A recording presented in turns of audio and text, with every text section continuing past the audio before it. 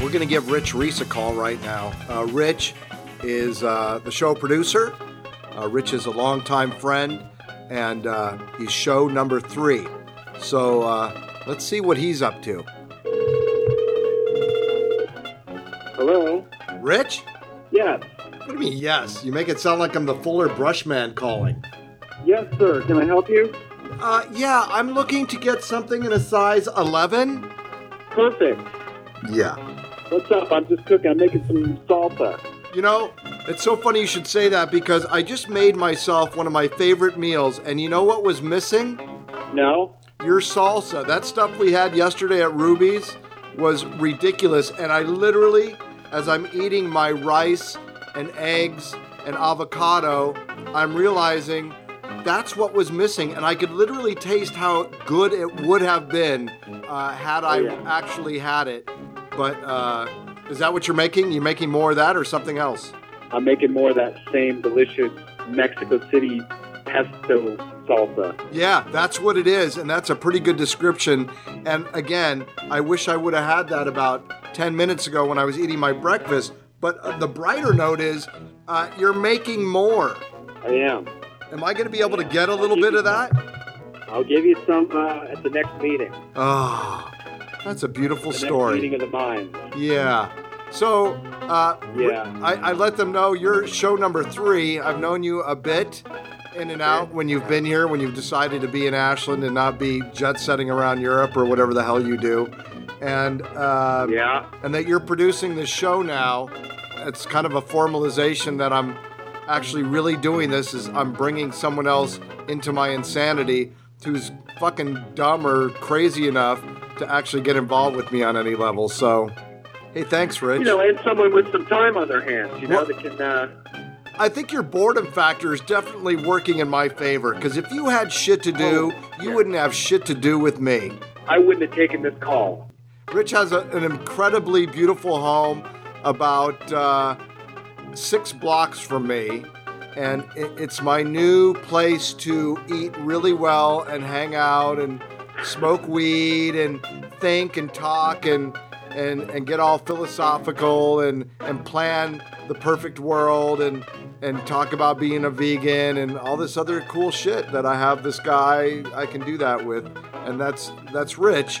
Rich is rich in the music industry, which is why, not the sole reason, but that's the fucking sell, is he's been bringing hardcore, amazing, interesting human beings to the show, to be on the show, like today's show. Who do we have on today's show, Rich? Who is on today's show? Would it be Sophie Barker? Yeah, Sophie Barker. That's our first international connection. The first time that Citizen 44 with Mark Ahrensberg has reached across the oceans and connected with the UK, with Sophie Barker. Incredibly beautiful, talented, ridiculous, around 30 years under her belt in the music business. Yeah, very powerful woman. She was one of the founders of 07, and she's kind of a legend in England. She's a lovely woman. Well, I think she's going to end up being a legend here. She's well received. I guess you brought her out a couple times to do her U.S. tours. Yeah, and she came to Ashland. Well, she did a whole U.S. tour, right? At least 1 or 2? I booked 3 of them for her. 3 of them. 3 U.S. tours you took care of. Yeah, she loves you to death. And so it's really cool that kind of the launching of this relationship between you and I coincides with the trifecta of Sophie coming on the show. She's smart and funny and super passionate about this whole life thing.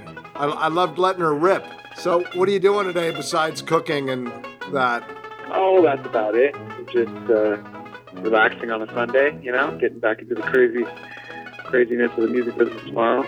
Yeah, you know, we're supposed to have some snow and some inclement weather coming around. Yeah, and it's good kind of huddling up. I'm hoping Sam figures out how to make his way over here today. And we're going to hang out and maybe watch some movies, go for a walk, head to the co-op, do a little grocery shopping. And very nice. I think we're going to listen to the show like right now. Today's show is sponsored by Paris Green, 77 Oak Street, Ashland, Oregon. Paris Green. Paris is always a good idea.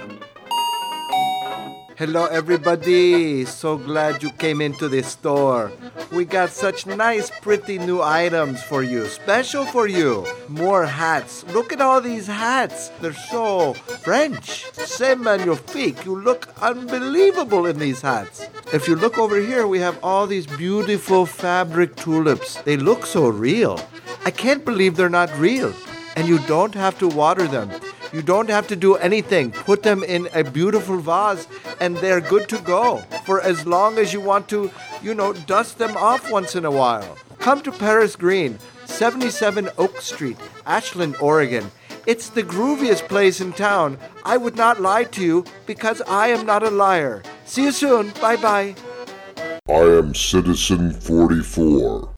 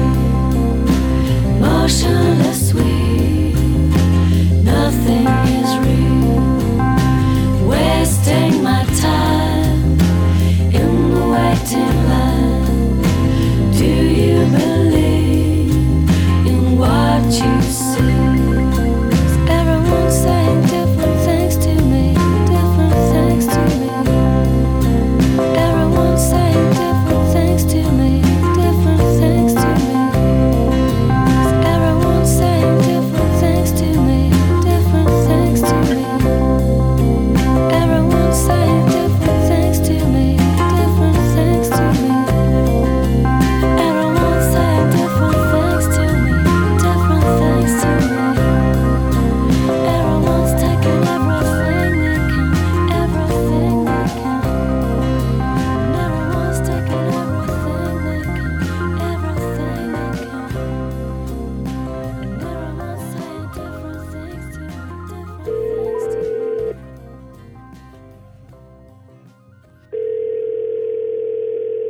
Hi, Mark.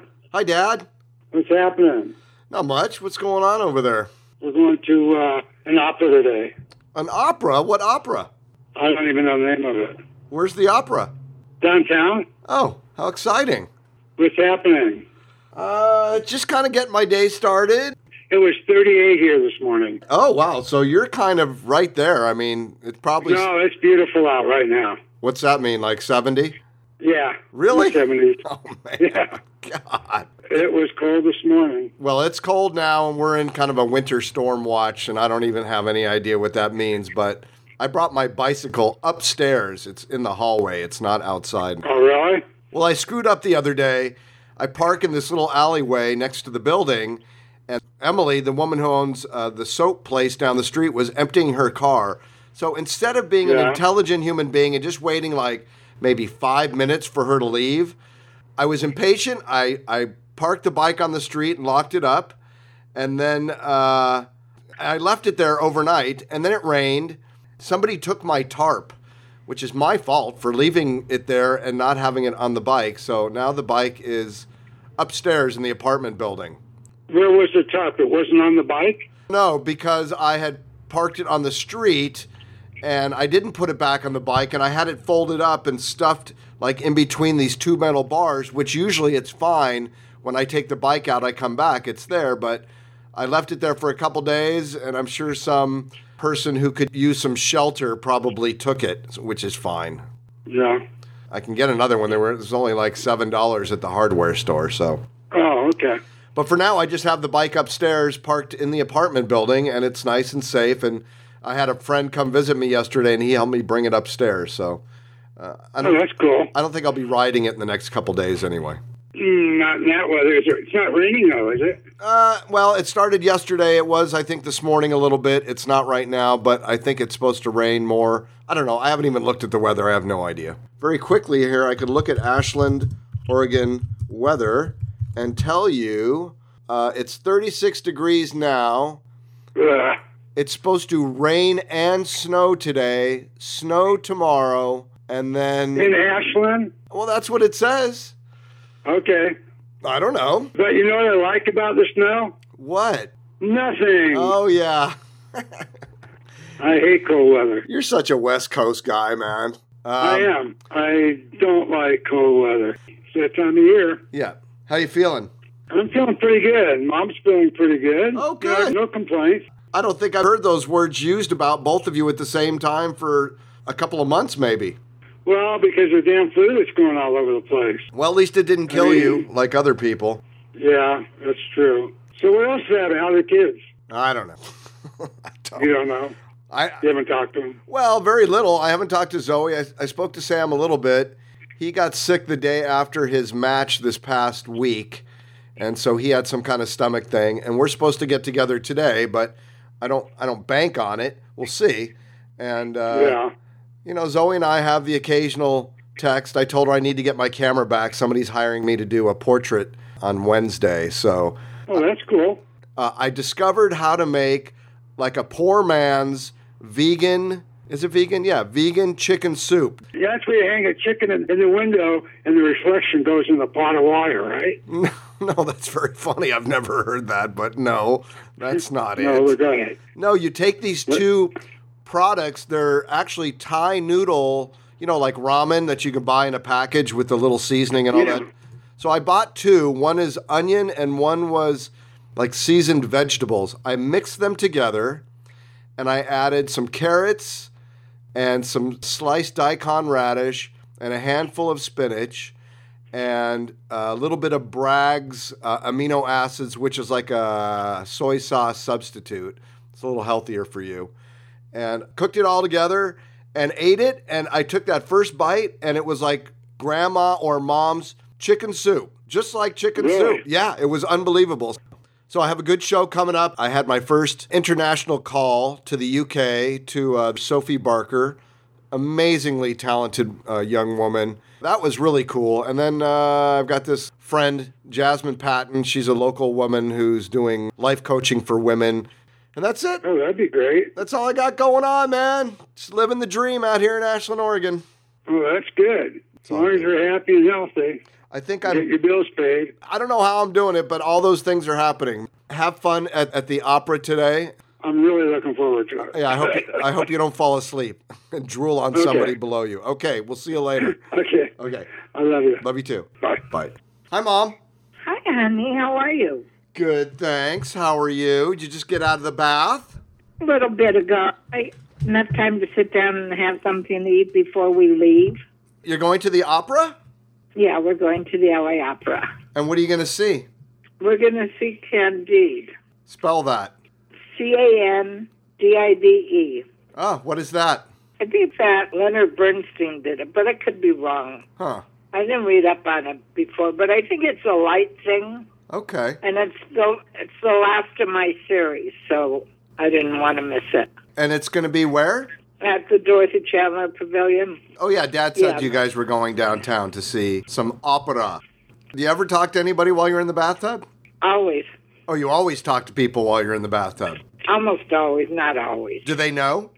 Some do. Huh. When I'm swimming. What?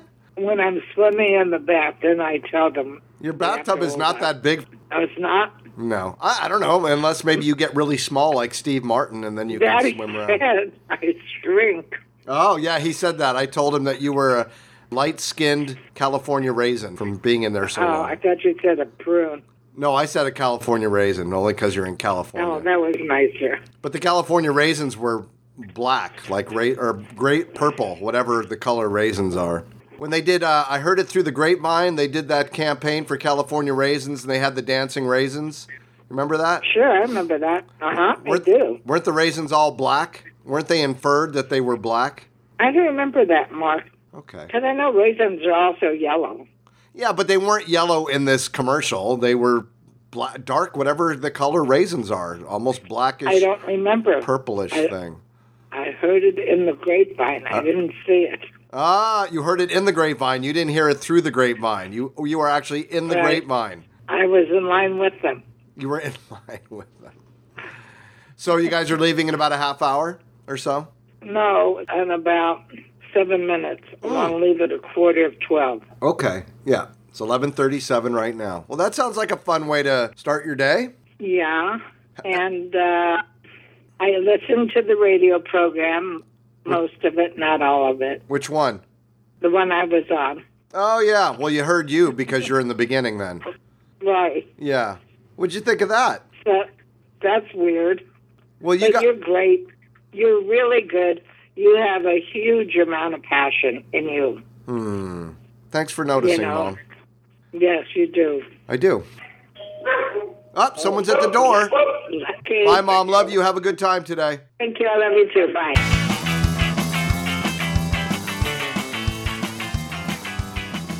Hello. Hey? It works. Hi. Exciting. Technology actually works, man. Thank goodness for that. You'd think with all this modern age, it wouldn't be that difficult. Well, it's pretty amazing that in this modern age, we have all these different ways to make this work. They couldn't do this 20 years ago. That is very true. That is the positive spin on everything. Well, Sophie Barker, it's really nice to be talking to you and that we did figure out how to make this work. I didn't panic because I know where there's a will, there's a way, and it's just so fascinating that when technology is kind of destroying us culturally in many ways, it's still one of the greatest things we have. It's pretty outrageous. It is. But I think everything is a balance, basically. I think that all of this information is there for us to try and find a way to use it for the better good of everybody. And we're just beginning to find our way, aren't we, really? I think that's exactly correct. And I am not one who is an optimist, but I label myself, if I'm going to label myself something, as a hopefulist, because I know we can obviously do this much, much better and more thoughtfully. And we just haven't come to that crossroads yet of deciding that we're all worth it to each other. Yeah. Happy Valentine's Day. Happy Valentine's Day. It's a day of love, like, again, there's lots of people who are like, I'm like, well, if it's a day where you have to think about loving someone, that's not such a bad thing, is it? You know what I mean? It's like, I'd say that I am an optimist, but that does not mean without having had their struggles. So I've come to the conclusion that the way forward for me is I'm going to not even put a spin on anything, but just through my experiences, it's led me on the only way is up, even when you've been down many, many, many times. There's a song in that, but it is actually my brother's 20th birthday today, so I've just seen him and my family. And I think that I feel, for me, it's any opportunity to celebrate is a good thing. Even though I'm on my own and looking after a dog, I'm happy as I say, Larry, but I'm happy as Sophie. Are you happy as a clam? Is your dog your Valentine's date for the day? Well, she's I'm looking after her, and she's actually just chewed up the only card that was valuable to me that I bought yesterday, because she gets a bit annoyed if I go out for an hour.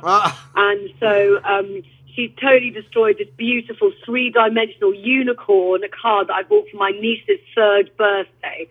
So I was a bit like, oh, come on, I was only out for an hour. So there you go.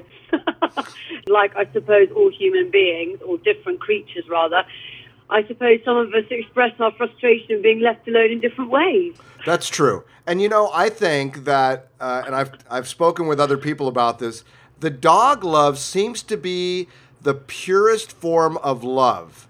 I mean, unless you kick that dog every day, that dog is so excited when you get home, and like you just said, so upset when you leave, because there's such an unconditional bond between us and those animals. And I think it's actually something for us to aspire to, but we're not really paying attention to that. Yeah, it is actually. It's quite a truism as well. And I do love dogs. I would like to be in a more sort of stable situation, as in not away a lot, to have a dog. But it's that thing with consistency. Again, I think also with, having families and friends, having that consistency of love and foundation and trust comes from being around rather than hopping here, hopping there, which at the moment I'm still doing. But I think that I love dogs. I love walking as well, and I love walking dogs, and I end up loving walking lots of my friends' dogs. So I'm very lucky to have that opportunity in my life, even though I'm not probably in the best place right now to have a dog, especially in London, in the city. For me, that's not quite the right place to have a dog. But that's just my personal opinion. And I'm sure the dog appreciates you enough in the time that she gets with you. What is her option? I mean, they have to kind of accept us for who we are too, I suppose.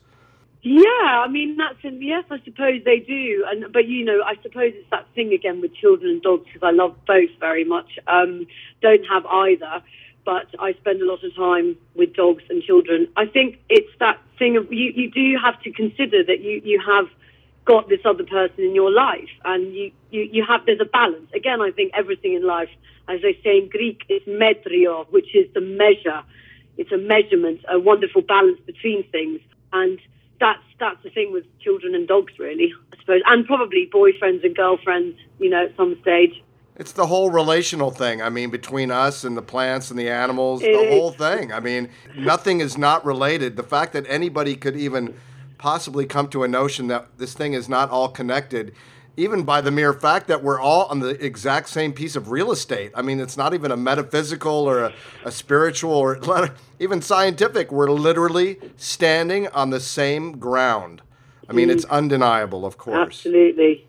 It's interesting that you use the word measure, because, of course, measure is also a term used in music, which you do those things, I know.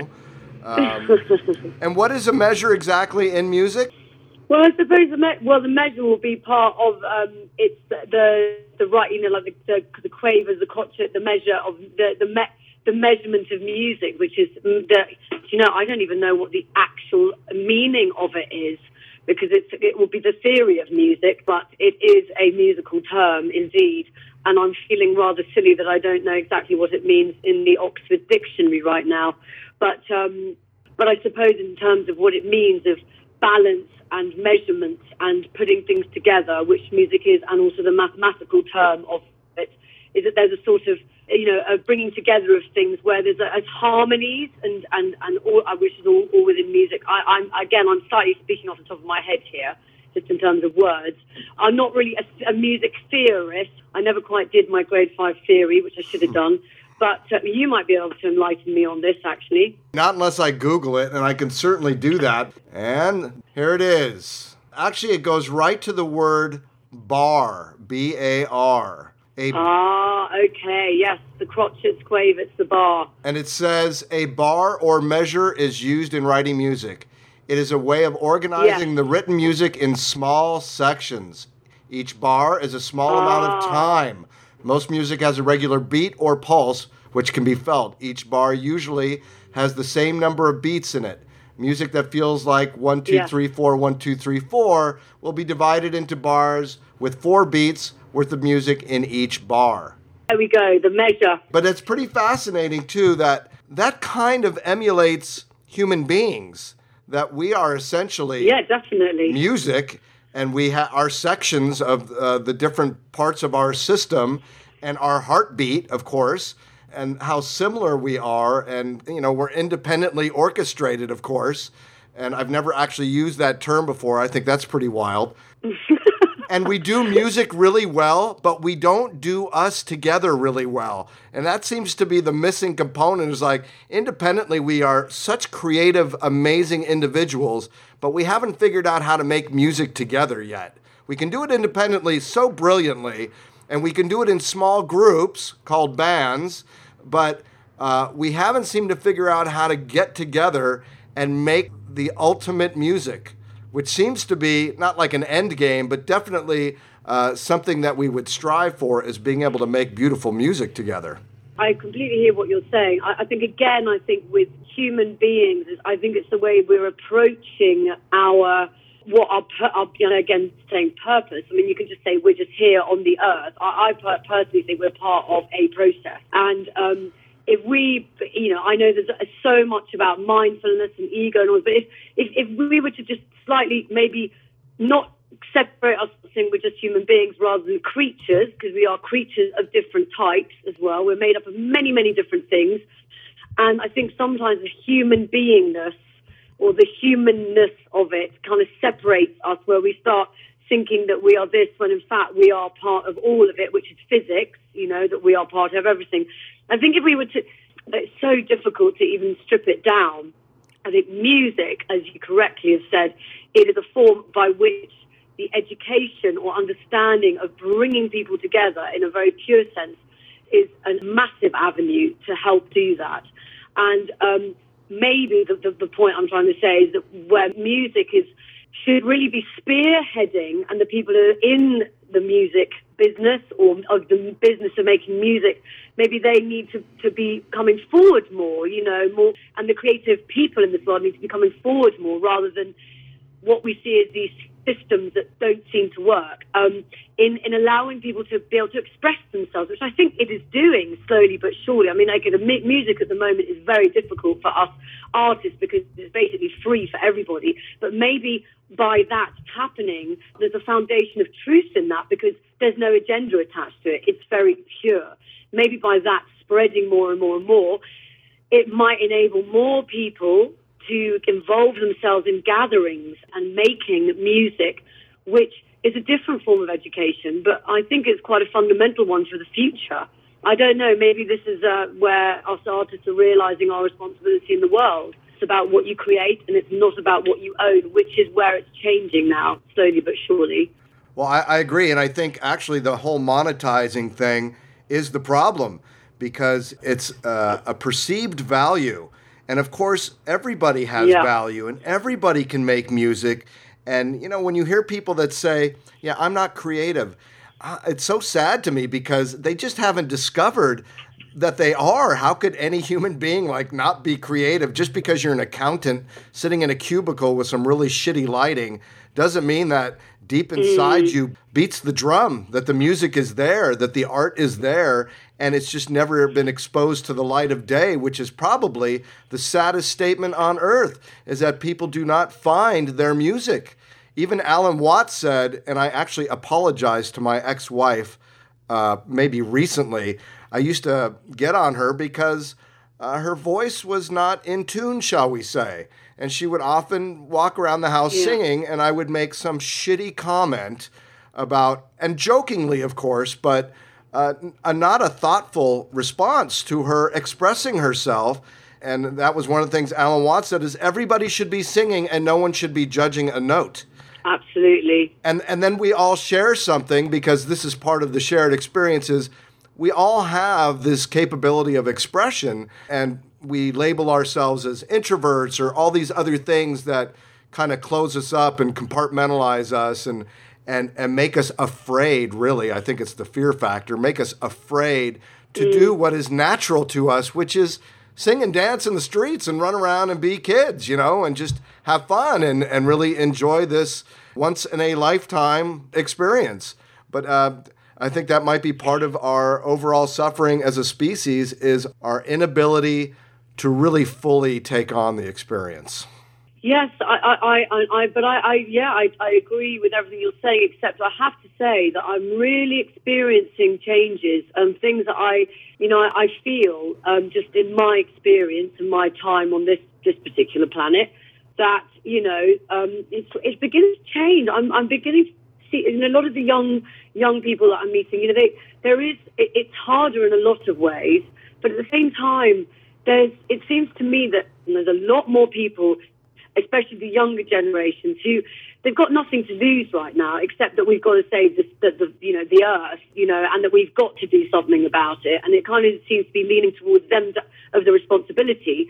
And I'm feeling that I definitely have seen a lot more people getting into music, even knowing that there isn't much money in it, and they are doing it for the love of it because it makes them happy, and that many more people are realizing that it is not about a 9-to-5 job. It is about flow. I know that sounds a really weird thing to say, but more people are beginning to understand what living in the moment means. It is the journey rather than this, I'm going to do this, I'm going to get that, and that's that, and that's that. It doesn't really work like that, and it's never really worked like that, and we're definitely more people are aligning with that. I mean, there's a lot of people who aren't, but the fact that more people are is a positive movement in that direction, allowing more people to live their lives as they want to. You don't have to have kids if you don't want to. You don't have to have that big car, and you don't have that big house, or you can have that. What I mean is, it's a co-creation that I think slowly but surely is coming about. And I've been, this year particularly, I've been quite sort of heartened by it, sort of makes me sort of, wow, actually there's a lot more, I don't even know what the words are, but maybe I'm just seeing more of that in people, more empathy again coming back, more care, more attention, people really wanting the best for other people. And anyway, that's where I've sort of been feeling that actually a lot more. I feel the same way. I mean, I may sound a little pessimistic. I'm really not. I have a 14-year-old boy, turned 14 a couple days ago. And happy birthday. Yeah. And my daughter is 17.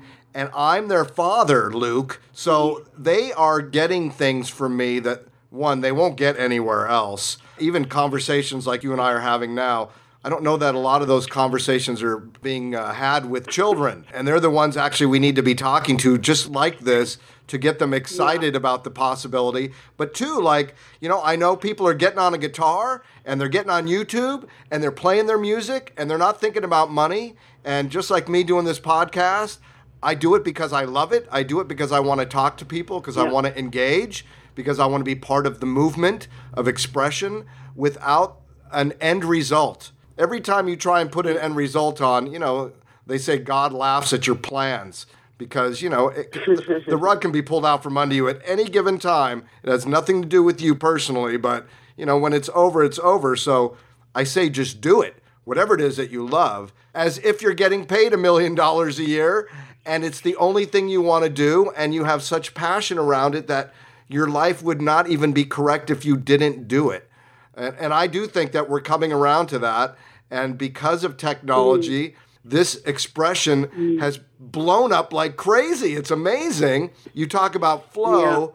Yeah. I think we're kind of in this weird creative ebb right now where we're like in between previous times when music and other ventures were done at a super high level. And I do feel it's a little flat right now for us, but of course it's temporary. And that really amazing, interesting, fascinating stuff is on the horizon. And even in my last show, I talked about something I discovered. It was a video called The Third Industrial Revolution. And this cat named Jeremy Rifkin, he's in Germany right now. And because Germany is at the forefront of all of our industrial revolutions, they're going to be the first ones to completely convert over to the digital age. And he's spearheading this thing, and he's doing it in China too. So there's a lot of incredible possibility in the midst of all our dire stuff, which is balance, right? We live in such polarities, which is, of course, our own doing or undoing. Yeah.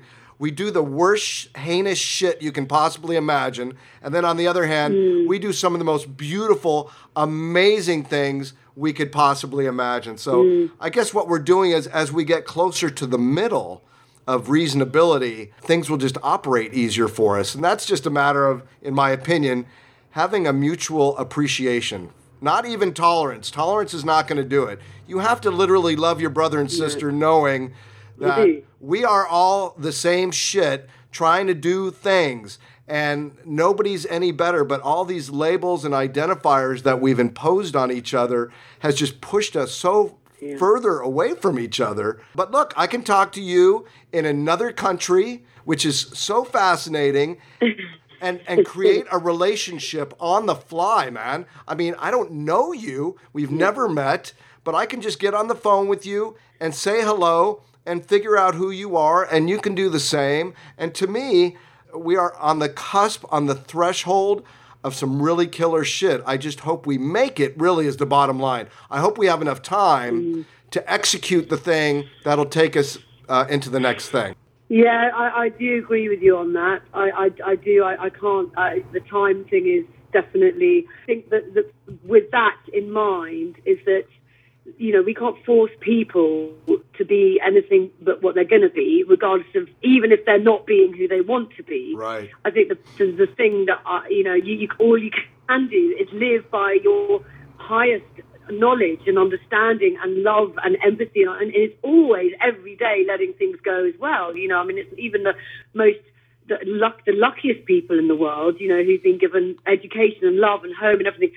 You know, many of them still struggle, weirdly, but you know, we have to. I think it is definitely looking at what we've been given, and so even we do struggle with the luck on our shoulders. It's just remembering, for some reason, some of us have been given great insight. I don't even. Again, it's wordless. It's sort of almost a telepathy, but I suppose the deep thing is understanding and love and empathy. And if you've been given any of those tools, those are the things to give it out as much as possible and share that, you know, share that with people, because, you know, so many people don't see the hope or the light, and it is there. And it's, by the way, it's not without, you know, as I said, you know, the thing in life is we're going to lose people that we love, you know, and probably the greatest thing that we have to deal with is losing, you know, people that we love in terms of them dying. You know, for me, that's the thing that I you know, for me in my life, I'm having to, I suppose that's the biggest thing in my life. So I just am like, okay, so if that's what we know is going to happen, we might as well be the best that we can. And everything that you do I think that, you know, the Buddhist term is about everything that you do, whether it's making a cup of tea or, you know, sweeping the floor, is put love into it, you know, rather than like, oh, I've got to do that. Put love into it so that everything you do, there's an attention and a care, if you can. You know, not everybody can, and not everybody has the time.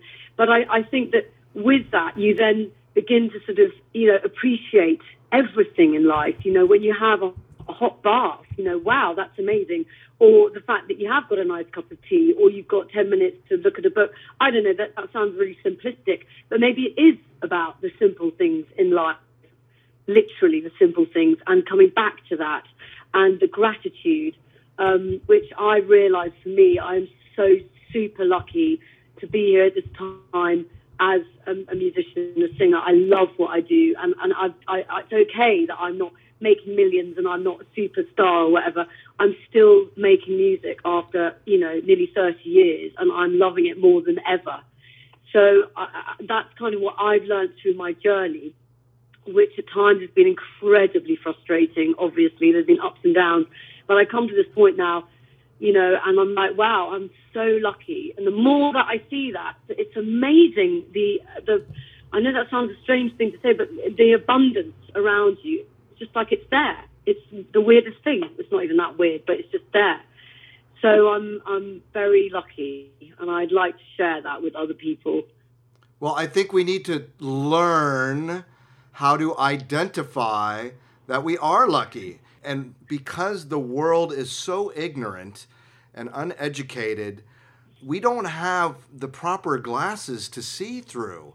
And so if you're not taught how to identify and understand and appreciate and even understand the concept of gratitude, it's not just going to come. Our responsibility to each other is to inform each other so we're all at the same level of competency, at least with information, and then we can certainly make better decisions.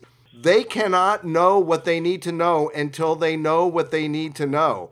And you can't do it any other way. There is no other way to do it. It all fundamentally starts with education, training. I've told my kids, if we took the same amount of energy and resources that we, in futility, on training people to kill other people and take over and conquer, and we just turned that dial of perception a little bit and took all those resources and taught everybody how to love and be with each other and function at a high level. I can't even imagine what this planet would look like, to be honest with you. I mean, my kids know that we could be traveling 5 million miles an hour by now if we could just come to some agreements that we're all worth it. I totally agree with everything you said. And I'd say that from a very young age, I'm like, I want to help the world and save the world. And I realized that, that was such a big thing to do. And then you realize that if you just take a step back and your micro, I think the possibility is when you put it into a micro that then affects the macro.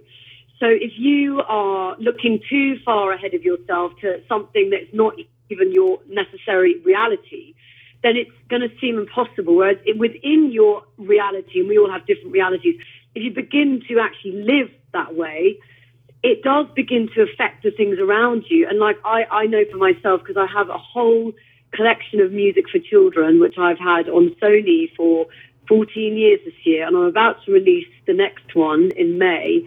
And my whole foundation is based on music for children and bringing love and light to that, and growing it for educational purposes, which is my big passion.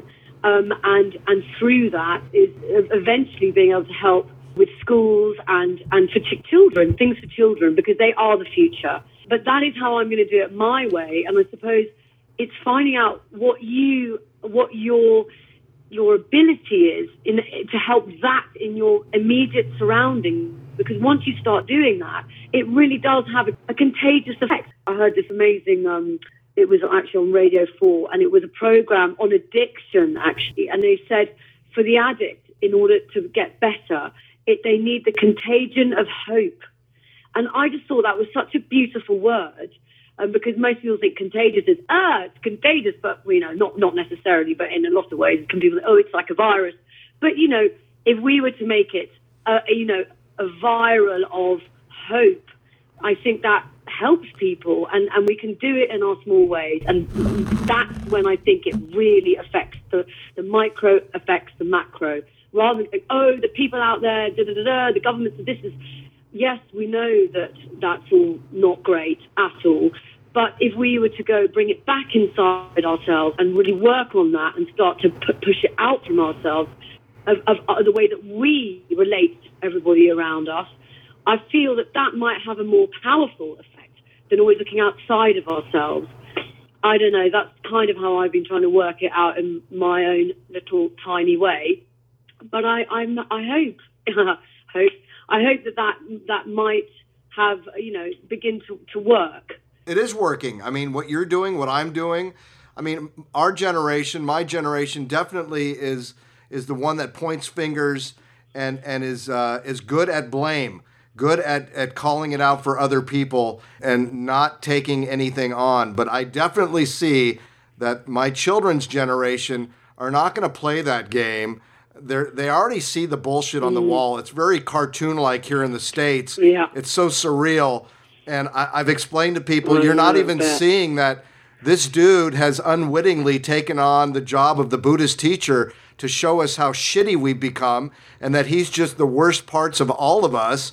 and to not demonize him, but really examine him so we can improve the situation, which means improve ourselves, stop looking outside, look inside to find out why things are the way they are.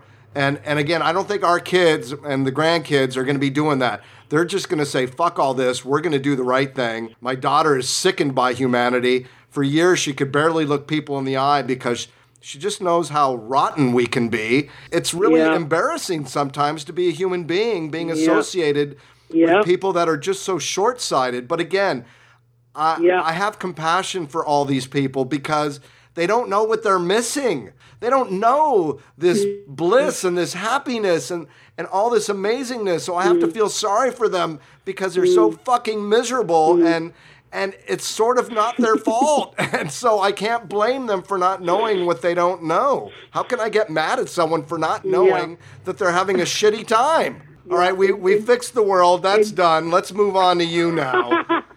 That's all taken care of. That only took like 20 minutes. That's not bad. So does the interview begin now?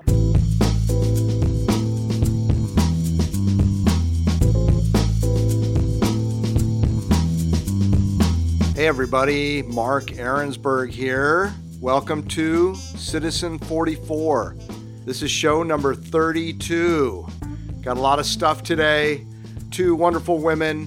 One who I've known for a little bit here in Ashland, Jasmine Patton. Jasmine is a beautiful woman and cares deeply and has taken on this responsibility to help women specifically navigate through their experience with a little more self-care, more reasonability, and that's very cool. Super glad to have her here. Also, a first-time experience on the Citizen 44 with Mark Ahrensberg show. We will be taking an international step forward into communications. We will be talking to Sophie Barker in the UK. Sophie is an extremely talented singer-songwriter, very passionate about life, and here we are. I get to do it another week. I cannot be all that much happier than I am right now doing what I'm doing right now. And this is all about right now, because right now it has to be as good as it gets. You have the luxury right now of taking some time to listen to this show, because you have to take care of you first, man. When you're in the airplane and they do that demo, put the oxygen mask on you first. Then you can help other people. If you cannot be well yourself, it'll be very difficult for you to assist and aid other people in being well. So be well. And the best way to be well is gratitude, man. It's the only attitude. Gratitude. It will totally set you free. It is guaranteed, 100%. You cannot be thinking about what you're grateful for and have that polarity of being unhappy and or wanting. Because when you think about what you have, and anybody who's listening to this show, I'm going to guess, probably has more than most human beings on the planet. And for me to sit in my beautiful little apartment looking down upon this quaint town of Ashland, Oregon, with little snow flurries happening, and my stomach is full. I have a full stomach. I have heat. I have friends. I have my children. I have everything. I have everything. And even if you take the thing part of it away, I still have every. Things are not that important, but I have every. That's what I need. That's what we need, is just every. We don't need the things, just every. And we have everything else when we don't have the things. We still have the every without the thing. So, again, I get to do this one more week. It's 1 week at a time, one step at a time. If you do your steps, you cannot not go someplace by taking steps. Thank you so much for listening to the show. Here we go.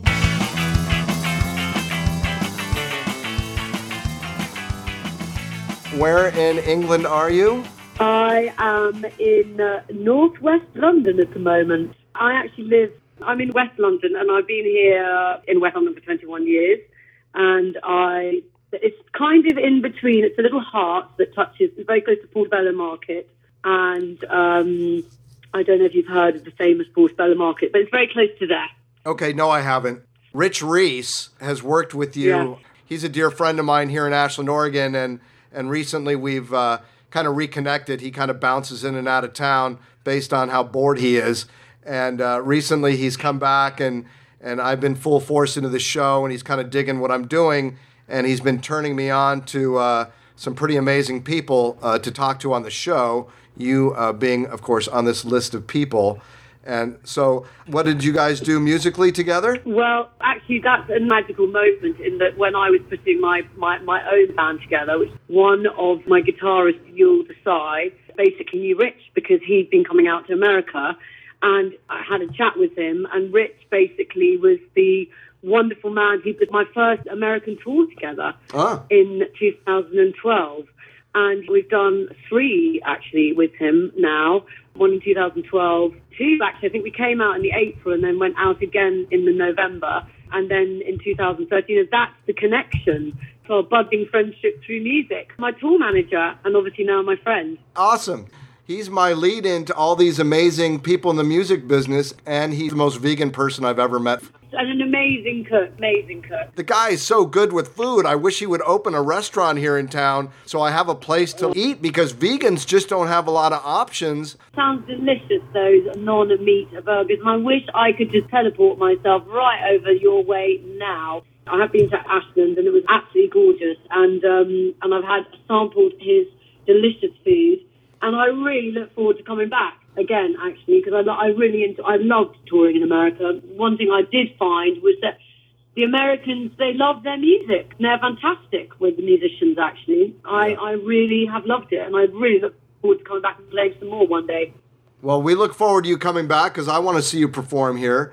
And you were actually here in what year? Was that when you were here in 2012? 2012 and 2013, so it's been some time. I can't believe it's 5 years now, and it was such fantastic experiences. I loved it so much, and I love touring. I really love moving about, meeting new people, playing in different places. I'm a true artist gypsy, you know. I really am. I'm a bit nomadic in that way, and of course, you know, for music or for any art or creative, you know, it is the experience. And if you don't keep meeting people and learning about things, you know, you're not going to have anything to sing about or express, actually. So for me, I've realised that's probably why I've never really settled, because I don't know if I ever will really settle, and that's kind of all right, actually. As long as I've got a base, I love hopping up from you know, toing and froing and coming back to my base.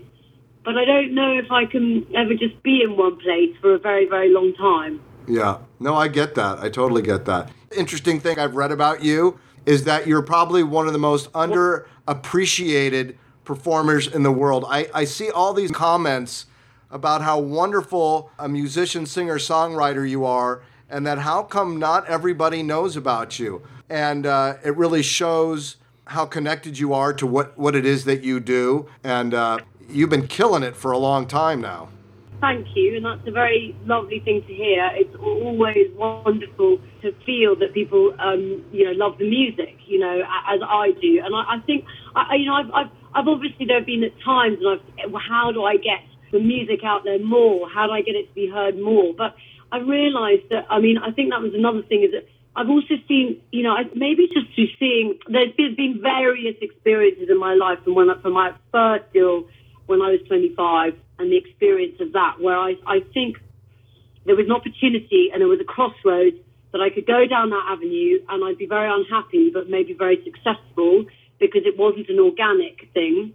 And then I saw that, okay, this might be a little bit more, you know, not so, this might be, I don't even know how to describe it, because I feel like I was actually guided, and even through the ups and the downs of it, you know, if I'd stuck with the first thing when I was 25, I wouldn't have done the 07 thing, which was where I really think that the true sense of what I don't even know what I'm doing half the time, but whatever it is, it's communicating, is coming out.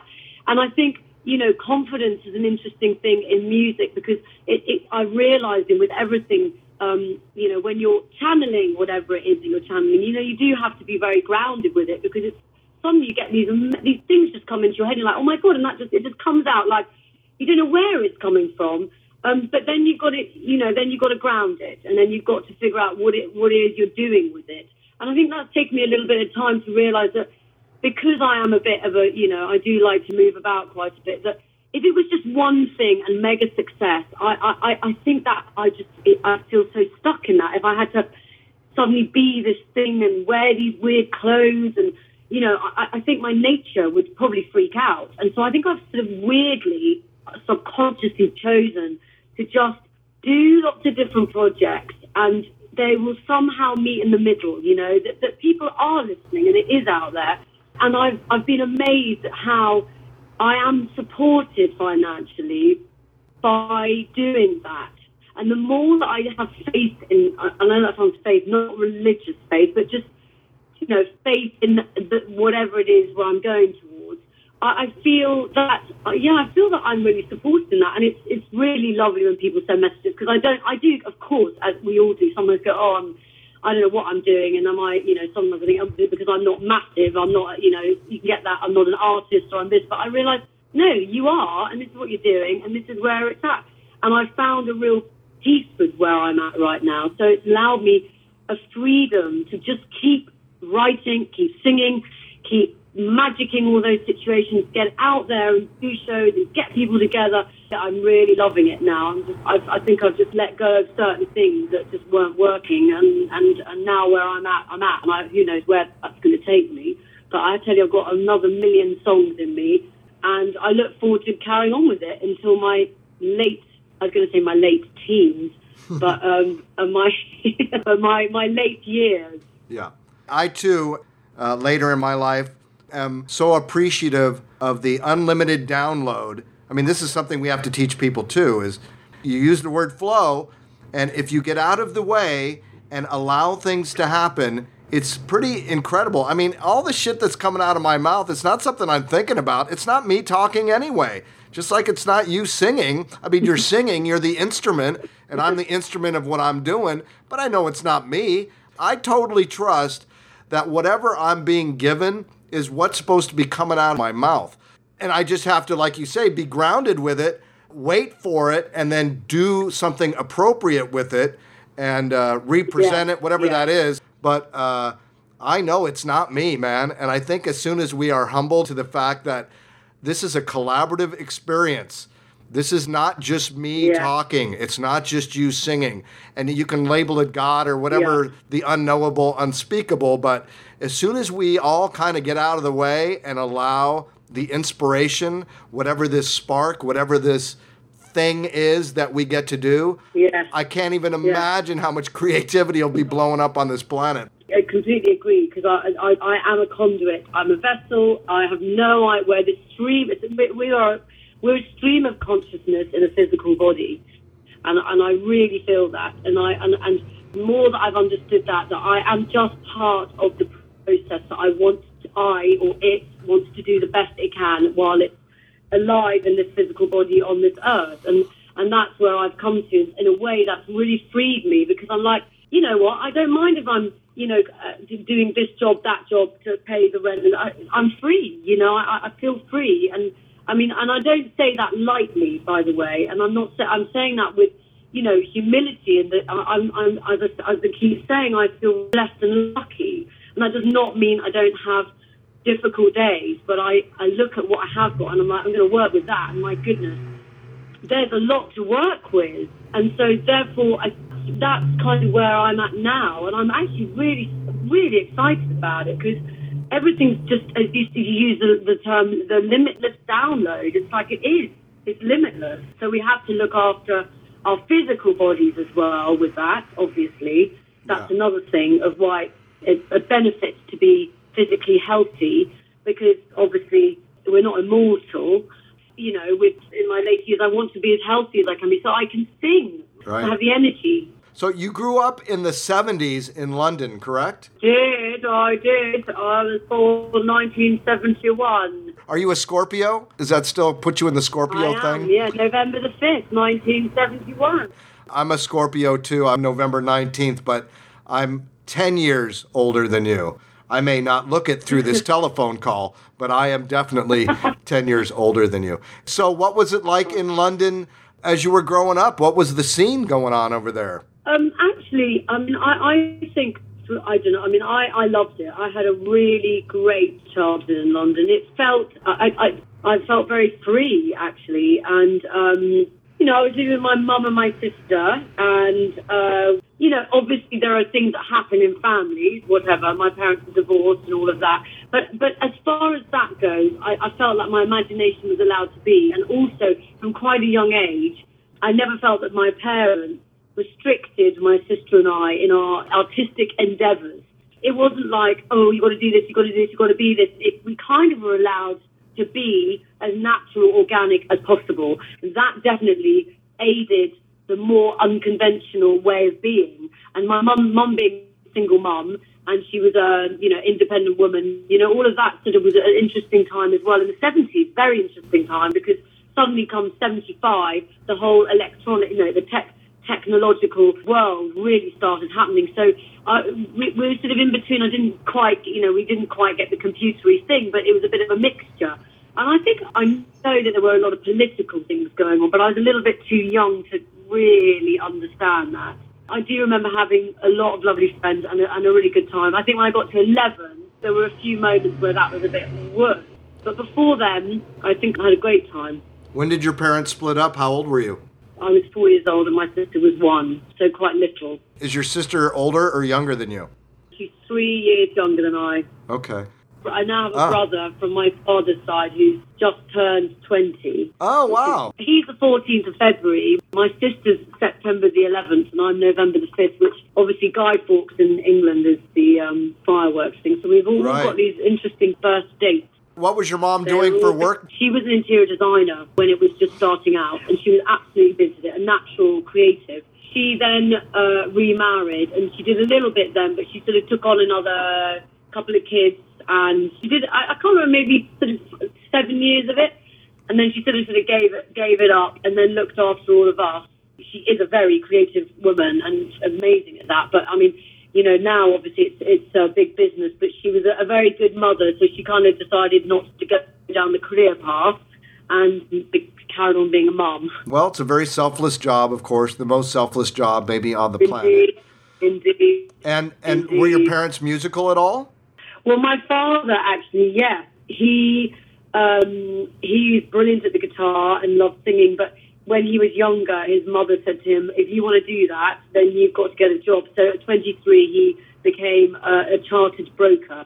But in the meantime, he's brilliant at the guitar and singing. And my brother now has just finished a music production course, and he loves the guitar and writing songs. So it definitely is it's definitely a gene in the family. But weirdly, I am seeing more and more families where all the kids are musical.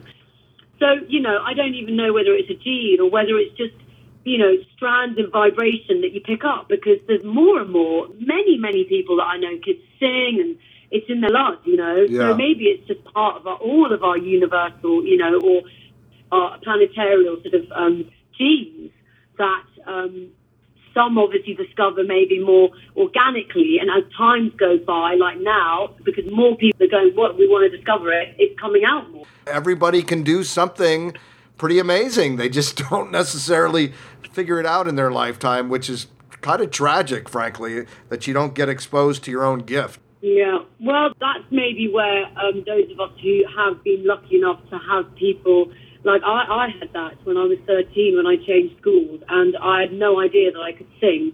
And I chose to go have singing lessons. I just thought that'd be fun. And she just went, I was 13, and she said, your voice is good enough to be an opera singer, and you need to decide now whether you want to go down that avenue. I would never have known that I could sing, because even though we were singing in our family, it wasn't that, you know, when we were younger, it wasn't really like it is today, where suddenly you hear this voice, and parents are like, oh my God, you know, it was more like, okay, you know, didn't really think about it. But that's when I was this amazing person, heard my voice and went, you're a singer. And I think from that, now, if I have worked with a few children, I don't really do singing lessons conventionally. I do more voice lessons, helping people find their sound. And it doesn't matter whether you're in tune or not. It's about finding your sound. And your sound is a very different thing to be, forget that. There's no point doing that. It's like literally listening to someone's voice and hearing, or even a note that they sing, and hearing in the parts that are, when I say missing, but the tones, because you go through, if you want to just use at the base of the chakra, right. They all have different vibrations, and they all link to different emotions. So I can literally hear someone's voice, and I can hear whether it's the bass note that's missing, so something is going on in the bass, or something in the head, and I can literally within an hour help them unblock that without even thinking about it, but through singing through it.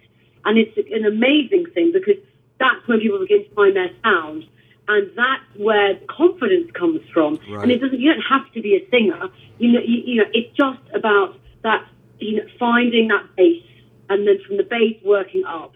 And if the bass is missing, you help with the bass notes. It's a very simple practice, which we can all do. Anyone can do it. And so I think with that, I'm trying to put that into what I do as well with music, and have done that a little bit, but I'm not a teacher per se. But I also hope that through singing, that is also what I give out when I'm singing. And when you share that, then it encourages other people to do their thing too. And that's why it's very important to be brave and courageous, because it's not a linear avenue. We know that. It's not linear. Right. And there are many different perspectives. And it's very easy to be blindsided by lots of things that a lot of us have been. But I think the great thing with creative arts is that when you just sit back and, either read a beautiful book or see an amazing film or listen to an incredible song, you're taken to this other world where that is another reality as well. There are messages and information, and that is such a vital part of life, which we all are allowed to experience. And hopefully those of us, doing what we do, we've got to spearhead that for the future. I really feel that even with music. It's like, even though sometimes I'm like, okay, I'm not, it's hard to make it ends meet sometimes, but I'm so lucky to be in that position. So I'm like, I'm going to make them meet. I'm going to make those ends meet, and this is what I'm doing. This is how I'm going to get out there. I'm going to encourage as many young people to do that. And I through that, I hope I can. And I've been around a while now. It's like, wow, I feel I've got my, not quite my gold badge, but I feel like I've earned through experience.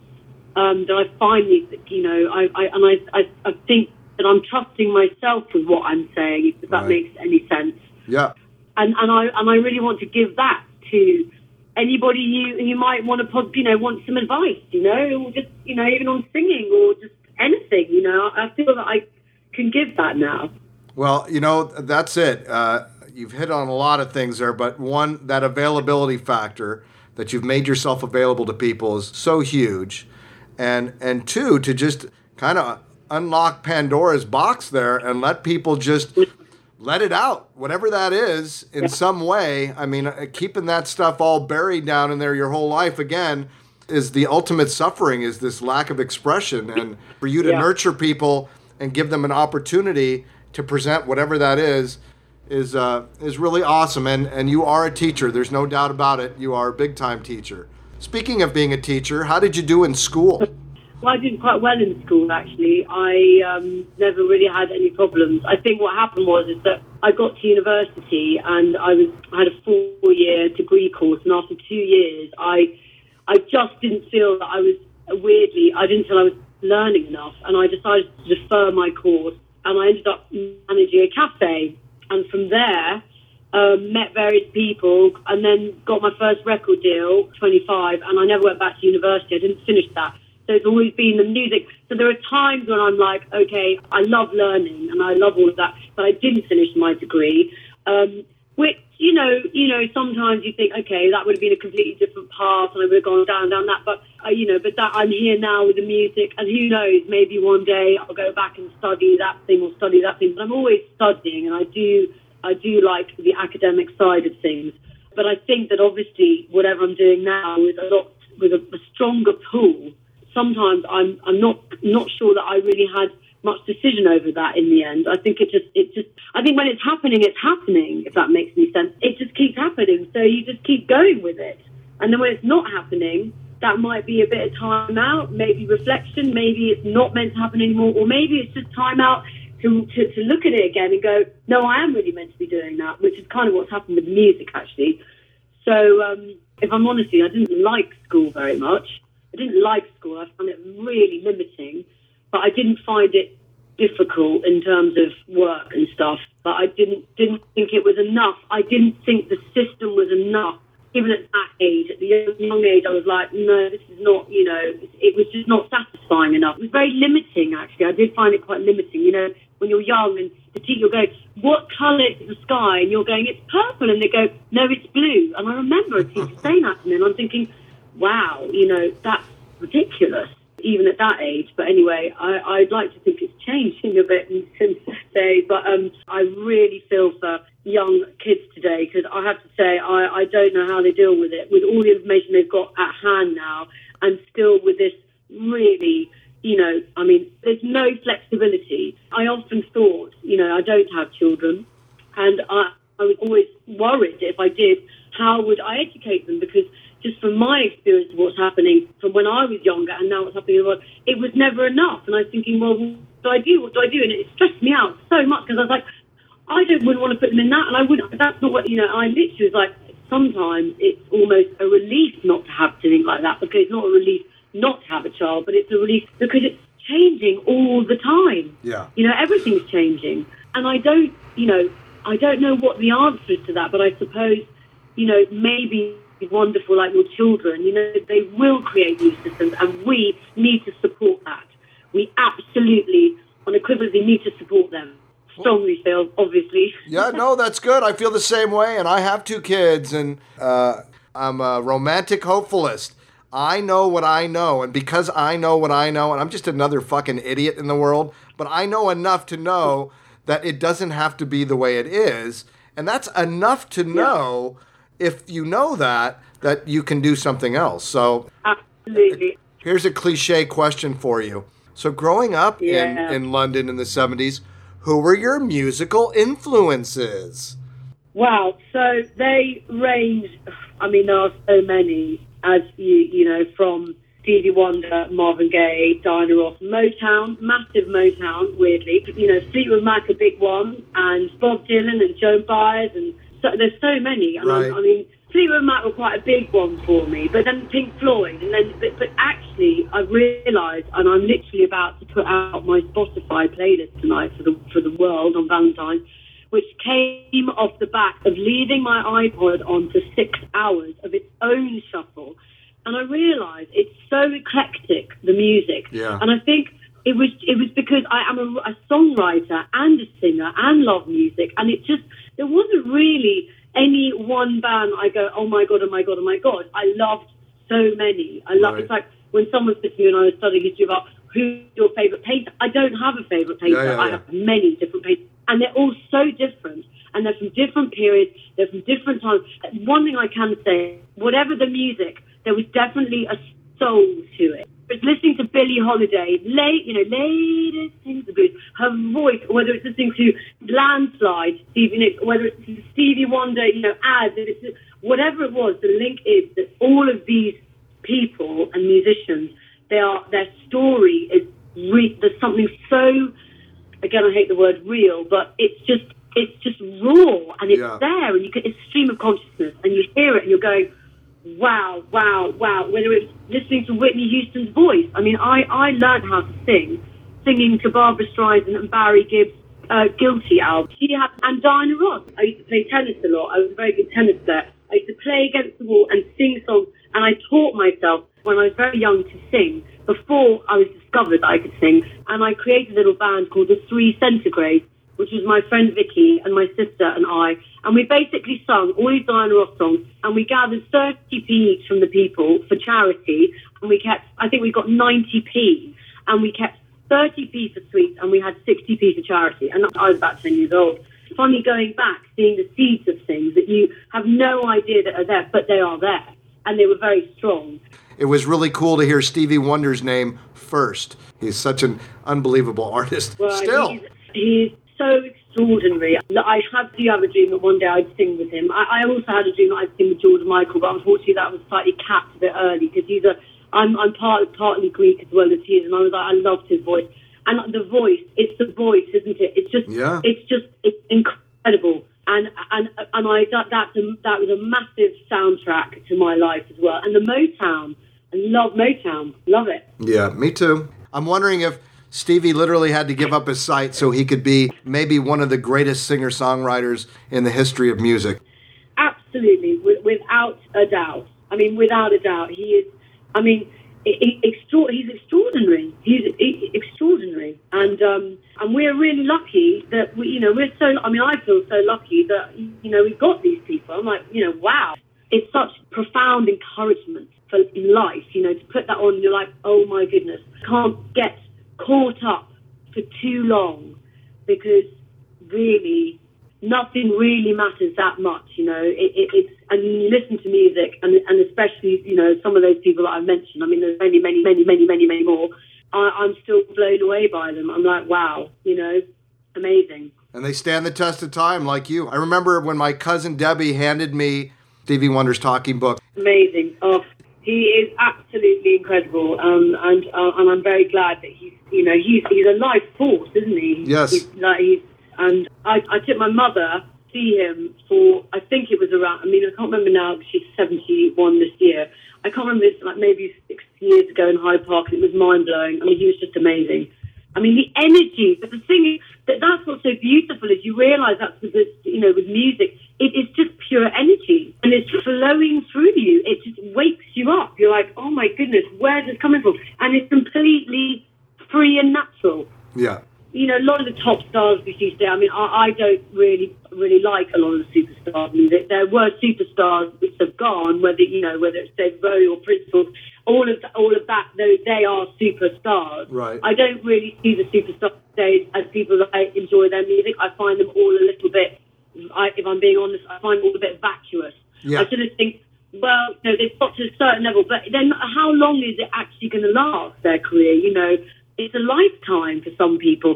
So I think maybe that might change. It might begin to change. There will be more people where it levels out a bit more, where they're making their careers work. They might not be earning millions of pounds. But I think that might change a bit. It's sort of all a bit samey, really. And at some point, that will change because no one's going to keep buying into the same thing because they're going to get bored of it by human nature. So I'm positively hoping that there'll be more of a resurgence of wonderfully courageous artists who are just doing their thing. And I think that is happening and we tap into it. It's a good thing for us artists to sort of make recommendations of who we like, not just allow, let's say, Spotify to just do their own playlist, but artists to do their own playlist of the musicians that they love and to add to the catalogue. Because what Spotify needs is a big catalogue of different types of music, because at the moment it seems a lot of it's new music coming in and maybe not so much old music getting in the playlist. So I think it's a responsibility of us as well for our history and educate as well to our playlist. It's great to have pop music, but I hear one writer pick that from a hit song of that, put it all together. And so people recognise it. That is not writing songs. It's not like you get this, when I wrote Destiny with Sia and 07, literally the words were given to me by my oldest friend, who's called Alexi Murdoch. He's an amazing artist, my oldest and best male friend. He basically said, when I'm weak, I draw strength to me. And I was like, that's one of the most amazing things anyone's ever said it to me. And I couldn't even believe it. And then when I finally got to meet 07, which strangely, I'd met them 2 years before when they came to see me with my first band after I left the Sony thing. I was just like, right, get the band together, my first band. And it wasn't quite right, but I got 500 people down and they were down. I said, I need producers.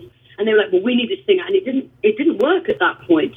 And I was like, because I feel like all my life, since I was 25, I was looking for the producer. But it's all about timing. And at that point, I definitely wouldn't have had those words. And a few years later, I was reintroduced to them via a publisher. And he said, you must go and meet these guys. And it was them. And at that point, my dear friend had said those words to me. And they went, well, we've got this tune. And, we tried out loads of different things. And, you got we've got the backing track. And I went home, and literally the home that I'm still living in today, And I stood in the corner. My first love, an amazing guy, and he's not alive today. He unfortunately died when he was 25. But he gave me for my 23rd birthday a NAD amp and a pair of Diamond Wharfdale speakers. And I stood in the corner, put the song on, couldn't come up with a verse. And literally the chorus came in and I just went, when I'm weak, I draw strength from you. And when you're lost, and it just came out like that. And that was it. And that's how it happened. And I couldn't write the verse. I took it back to myself. I'm really sorry, but the verse ain't coming out. But here's the chorus. I don't know, it's a bit cheesy. And then Sia came along with them and wrote the verse. And that was the bit of magic being made for the song called Destiny, which I don't know if you've heard. Of course I have. And it is magic. I'm actually looking at the link now from when you performed it at the Bing Lounge. Oh, that was a lovely, lovely show. That was, we were in heaven, actually. It was such a lovely moment, that. And really lucky to have that wonderful moment with my beautiful, band, Yule and Chloe, who are playing with us. Amazing. But yeah, that's how it happened, just sort of in that moment. But it happened naturally. Yeah, completely naturally. By the way, I'm going to give you a recommendation. I don't know if you're aware. There's an online radio station called Radio Paradise. Are you familiar with that?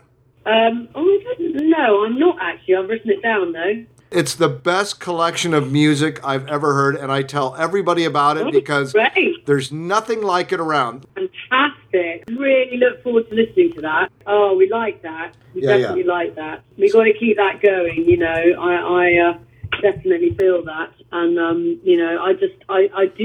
I think there are diversities, but we do better with a bit of that, It pushes us to be creative, Less is more in a lot of ways. And we just, as you were saying earlier, you've got to learn to share it more and not be so afraid that if we share it, we're going to lose it. It's quite the opposite way.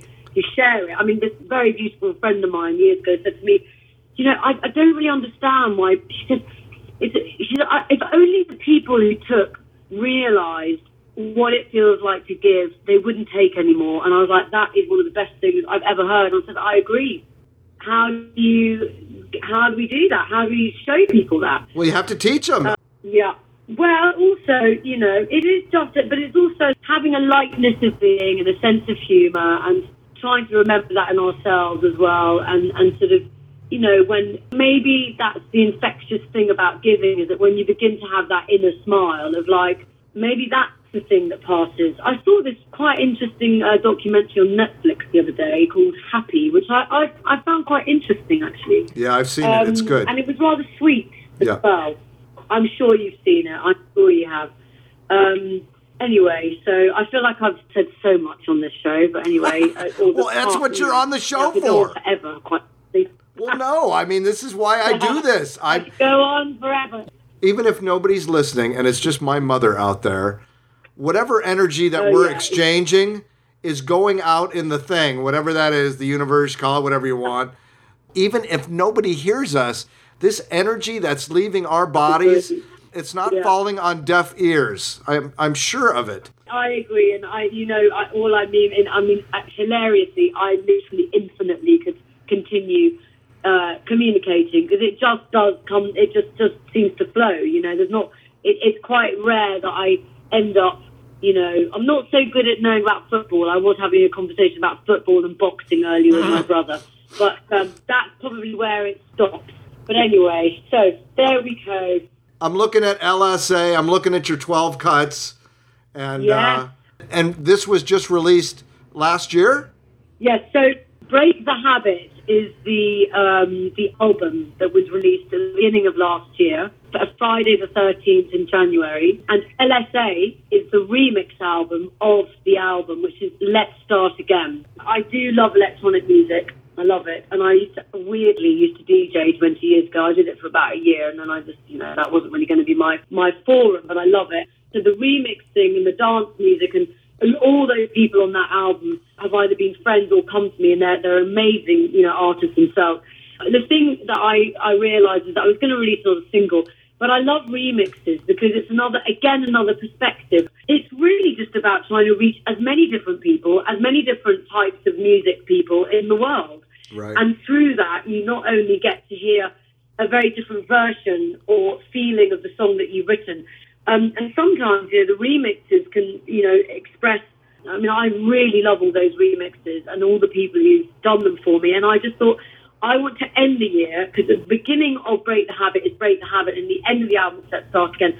So I wanted to begin it with Break the Habit, and then it came to me, I've got to do a remix album, and that was Let's Start Again. And so that's the story of the remix album. I've got vinyl. It's my first vinyl ever, actually. Oh, that is so cool. That's what I want a piece. I want some vinyl. Yeah, well, I've got the vinyl. In fact, I also have my kids' album coming out, which is on vinyl as well. People in my town are buying record players. One of my recent guests told me she bought a record player for her son, and one of the coolest things she saw was watching him pick up the tone arm and put that thing down on this record and have like a mechanical relationship with the music that's coming out instead of just clicking a play button.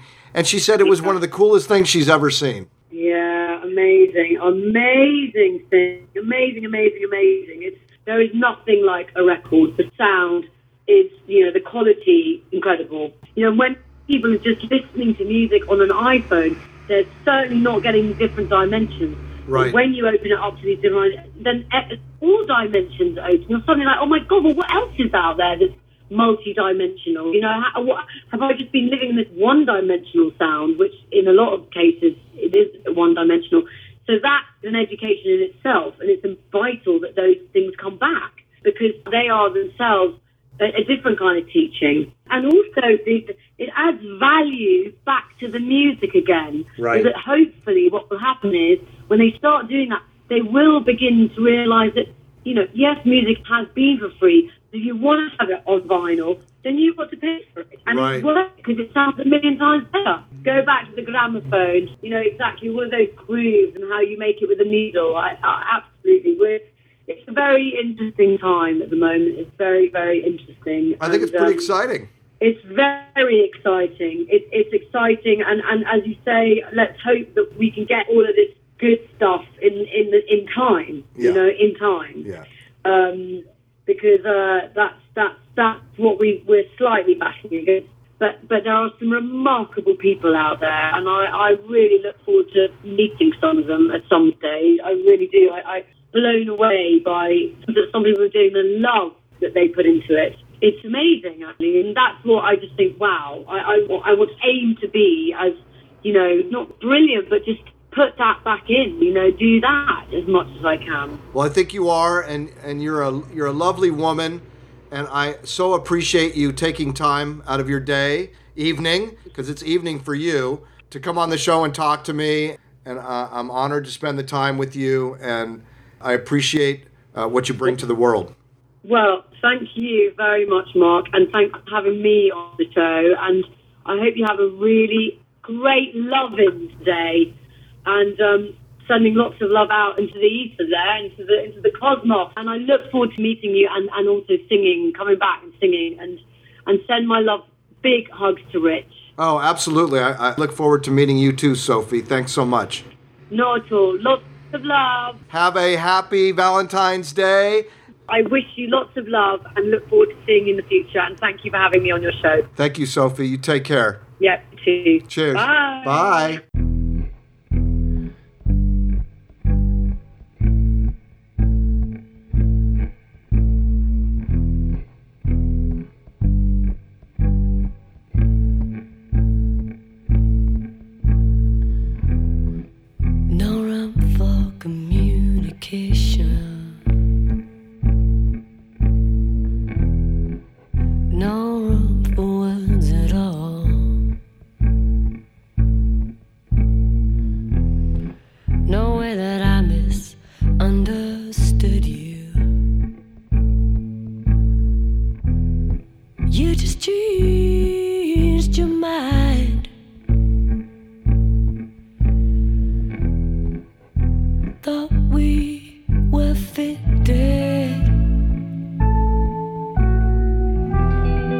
Now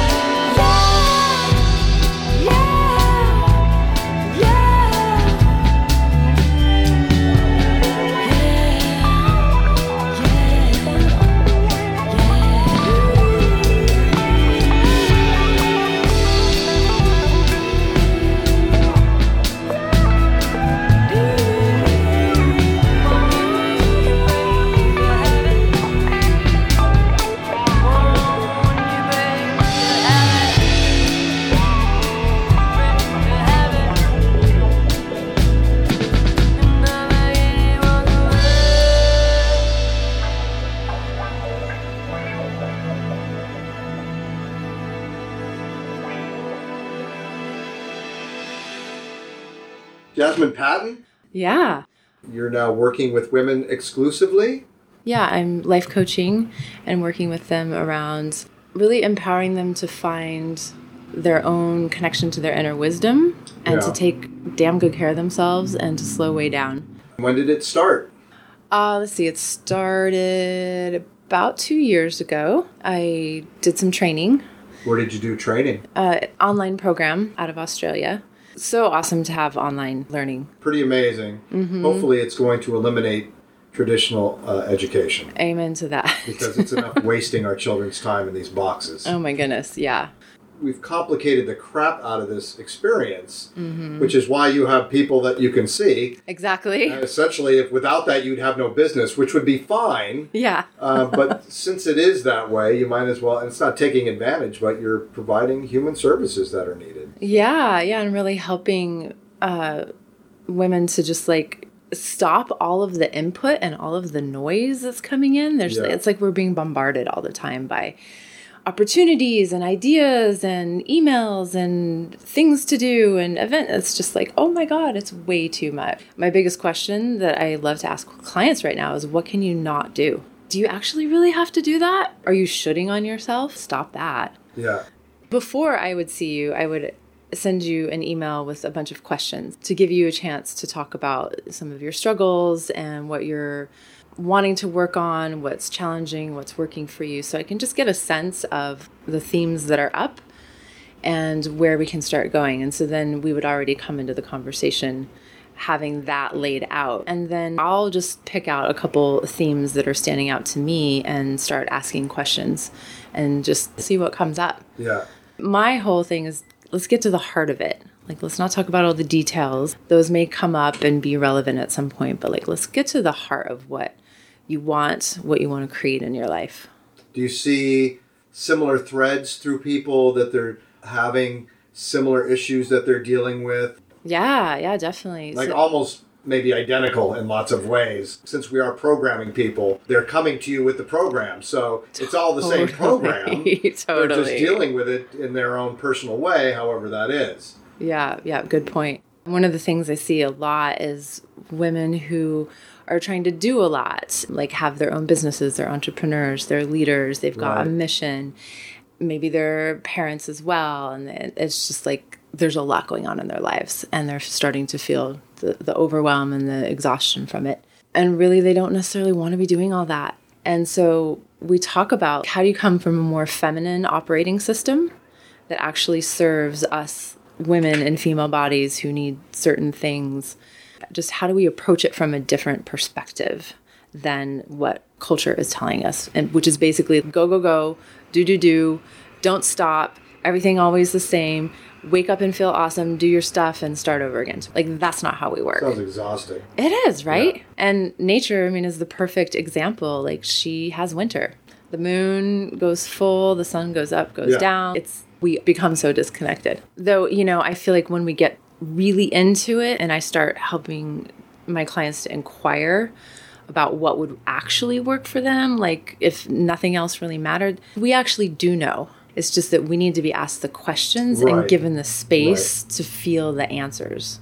And I think asking good questions is the opening to understanding and knowledge and insight. Yeah. Having the time to tune in and see what's actually real for them. But like I was saying, coming at it from a more feminine perspective, which means when the moon is new, take a break. When the sun goes down, stop working. Kind of bringing in these sensibilities of nature and the rhythms of that to how we approach, especially entrepreneurial business, because we could be working all the time 24/7 if we're not careful. Sure. So finding ways to create rhythms of rest and movement. So why specifically, what does that have to do with being a woman? Like, anybody can fall into that, and anybody can wait for the sun to go down and stop working, and the new moon, and even though it doesn't maybe physiologically necessarily line up with certain aspects of their humanness, what you're saying to me sounds like it's relevant for either gender, though. Sure, it totally could be. And I guess the particular point is that as women, we bleed. And so we have a whole different physiological experience of feeling like it's awesome to be on and feeling like I need to be off. Like Right. it's not really an option. So then we have crazy PMS or headaches or total exhaustion, or we blow up at people because really we could be taking the time to Right. listen and see what else wants to come through during that time. I was just listening to this woman, Brooke Medicine Eagle. She's a really beautiful Native American elder, and she was talking about how in the cultures that she was speaking about, from the beginning, they would take 4 days in the Moon Lodge.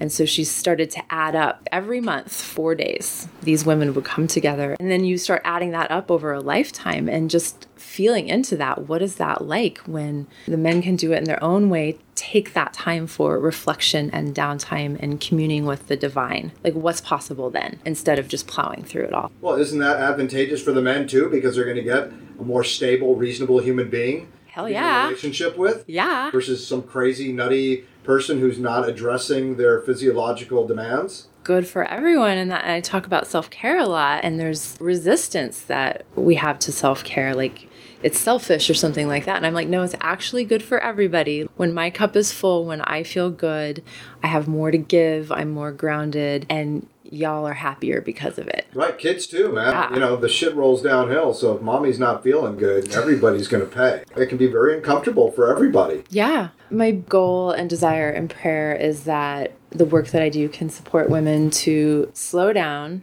tune into themselves and listen, and then be able to express that into the world. Really simply, that's Yeah. it. Because I feel like if we can do that, and when we can do that, like everything changes. Because there's so many small things that happen along a day, a week, a month, a year, where we ignore our intuition or our inner voice, where we override our needs or totally ignore them, where we feel something rise up, but then don't speak it because we're afraid. And of course, there's so many reasons for all of that. But I know in my own life, like I've struggled with that, keeping that voice in, or being afraid to speak, or not even recognizing what my needs are, much less being able to ask for them. And now that I've spent a bunch of years like really focusing on that, like my life is different. It's so much better. And I just see how profound that is and how potentially empowering that is for not just the women, but for everybody to be able to just honor and respect our needs. Yeah. Yeah. Are they coming to see you from all over the world? It's already happening. Are you doing it on the phone? On the phone and on Skype a lot. Oh. Yeah. That's where technology It's amazing. is brilliant. Yeah, I got to have a really beautiful conversation with a woman in Turkey a couple weeks ago, someone in Belgium, someone in Italy. How are they finding you? So my friend Jumana, who lives here in town, has an online 9-month program for women. It's called Her Mystery School.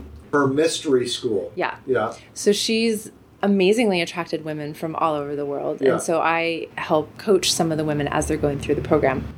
Life coaching is one of the fastest growing professions on the planet right now. And I think it's because back in the day, we used to have our tribe, our community, and we actually had those roles built in. We had the elders, the aunties, the uncles, the sister circles, the brother circles, all of that stuff. So Right. we had a consistent systems for feedback and reflection and support.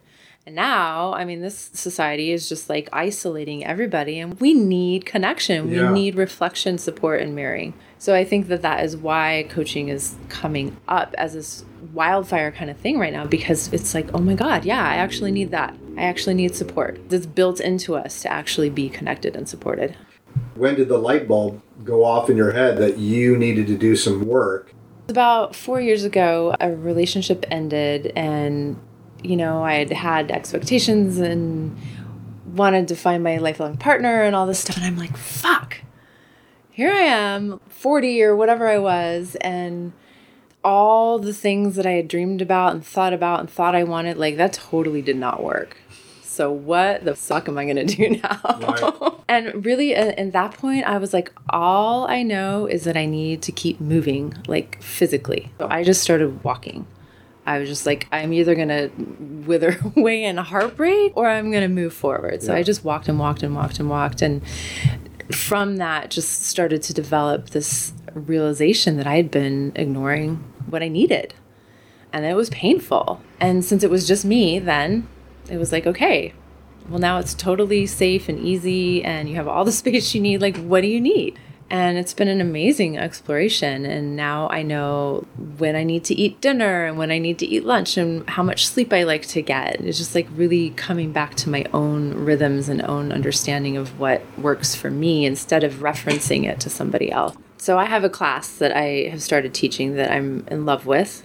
It's called Say No Like a Pro. And it's all about empowering women to, again, like slow down, tune in and see what they actually really want, and then be able to express that in a way that is graceful and dignified and clear. And part of what we do is tune into the body to really listen, because sometimes the mind can be so chattery and has so much to say. It's like it just wants to override the body and the intuition and all that. Well, so that's the ego trying to fight for space. Yeah, so we kind of like clear that away and make quiet so that we can tune in and see what's real, and then teaching them how to actually say no in all these different kinds of ways that are actually kind and clear and generous even. Yeah. I wasn't taught that, and I needed to know. It seems like around the 40s, like things start to happen if we're not really on our game. So like adrenal fatigue and immune disorders that create exhaustion and illnesses and real embodied physical things that are just saying, hey, you need to slow down, because if you don't do it, like I'm going to make you do it because this is super important. Yeah. Where were you born? Santa Fe. New Mexico. Yeah. What was that like back in whatever? I don't know. I was little. Well, I know. I'm not talking about, crawling around in your diapers. I mean, you eventually went to elementary school. Yeah. We left there when I was about 5. Went to Denver. Snow and Yeah. winters. And... Oh my God. So much snow. And the kind where you could make igloos and forts. And Wow. I mean, it might take you like a week to dig out your driveway if it's a long one. Yeah. You have to do the different baking times if you're making cake or whatever. Oh, because of the because of the temperature? altitude. Oh, because the altitude. Oh, Yeah. I never even thought about that. Yeah, they have special instructions. Yeah. And you have brothers and sisters? I have a half brother that I Okay. met when he was 9, and he's quite a bit younger than me. How's So quite a bit? Let's see, he's like 15 years younger. Okay. Yeah. So I grew up as an only child. Okay. Mm-hmm. What was that like? I think in a lot of ways it was great. I got to really explore my creativity and my imagination and all that. But I definitely remember like wanting a sister and calling up my friends to see if they could hang out. But, back then we didn't have answering machines. And so you either got someone or you Right. didn't. And so I definitely felt lonely at times. Were your parents aware of that? Yeah. But it's okay. I feel like I have a lot of gifts from it, for sure. And I'm okay with being alone, which I think is a real plus in this world. I think it's, today. honestly, if you can be alone and be happy, then you can have a fantastic experience. Yes. Because I'm never lonely. I mean, literally, You're never lonely? never. Wow. I feel completely at ease. I'm never bored. And I know this is now later on in my life, and I've accumulated some experience on how to be alone. Mm-hmm. And I also had a gift that helped me become successfully alone, which was cancer. Oh. Because I didn't know that. It depleted my testosterone for a time, which made me not give a shit about sex anymore. And I know loneliness partially on want for intimacy. So if you don't give a fuck, You're all good. you're good to go, Holmes. You're- Line up the eunuchs, because we figured out something that works. Chop away, boys. We don't need these things anymore. We're going to figure out how to pee out of our asses. So you've recovered? Oh, I had cancer 10 years ago. Okay. Yeah, they cut off one of my boys, and that was it. Done. That was it. You're good. So, how'd you do in school? Until my senior year, I was like a 4.2. 4.2? Yeah. Overachiever. Holy cow. Alex P. Keaton, really? You know that reference? Oh God, what is that? Family Ties? Yes! That's right. Until my mom took me to London on a business trip with her. It was the first time I'd been out of the country. And it was, How old were you? I was 16, I Okay. think. And she was working, and so I went out and explored the city by myself. Went on the tube and went to museums and Trafalgar Square and just all kinds of stuff. So I came back, and it's like everything changed. The world was bigger. Yeah. So then, my senior year, my grades went down. I think it was all the way down to like a 3.8 or something. Wow, loser. I actually got a D in calculus because I started to write poetry instead of do math. No kidding. Why do I need to be doing AP calculus? Your parents are from Denver area? They split up when I was about 3. So at 3, it was you and your mom, and that's all you really knew anyway. Yeah. So you guys must be tight as shit. We are, and she just moved here a little over a year ago. Fantastic. It's amazing. Yeah. Hi, Mom. I love you. Is that from Denver?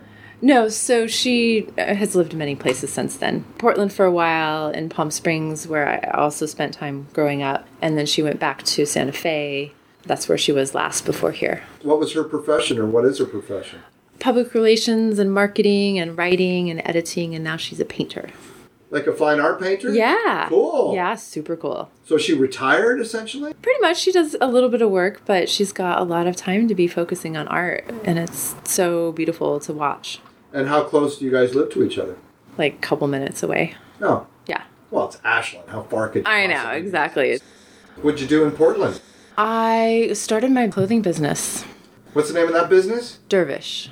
Dervish. Whirling dervish, isn't that an old school? Like Sufi dance. They're dancing their prayers to God by spinning around and around and around. And somehow they don't fall over and they look graceful doing it. I think they have special powers. Oh, it's because of the special powers. Yeah, and they wear special dresses and hats and... And do you make that stuff? No. Okay. No, my clothes have nothing to do with that, except that they're good for moving in. So they're made for like yoga and dance and being active in. How long have you had that company? 19 years. Wow. Yeah. And is it like successful? It pays for you to live? Yeah. That's wonderful. Yeah, it's amazing. Yeah. And now you don't have to be hands-on and it can just continue on its merry way? Yep. So 19 years with 19 Dervish. years. And I had a boutique for about 6 years there. Oh, you had your own little store? Yeah. Where was it? On Lower Hawthorne. Cool. Yeah. Was it successful? Yeah. Huh. Yeah. It's called Dragon Lily. Oh, that's cool. Yeah, and my friend and I co-owned it and ran it together, and we were both clothing designers, and then we had anywhere from 30 to 50 other local small independent designers that we sold there. Sweet. Yeah. So did you like Portland? Yeah, I think for the time that I did, and then one day I woke up and I was like, oh my God, get me out of here. What year was that? 2008, I think. Okay. But up until that point, it was awesome because I was focused on my business and city thing and having a good time with it. So where'd you learn to design clothes? I'd say it's in my genes. Yeah. My grandma was a dressmaker. My great-grandma, I mean, everyone before that made stuff because that's just what they did. Yeah. But my grandma had a dress shop in Santa Fe on Canyon Road.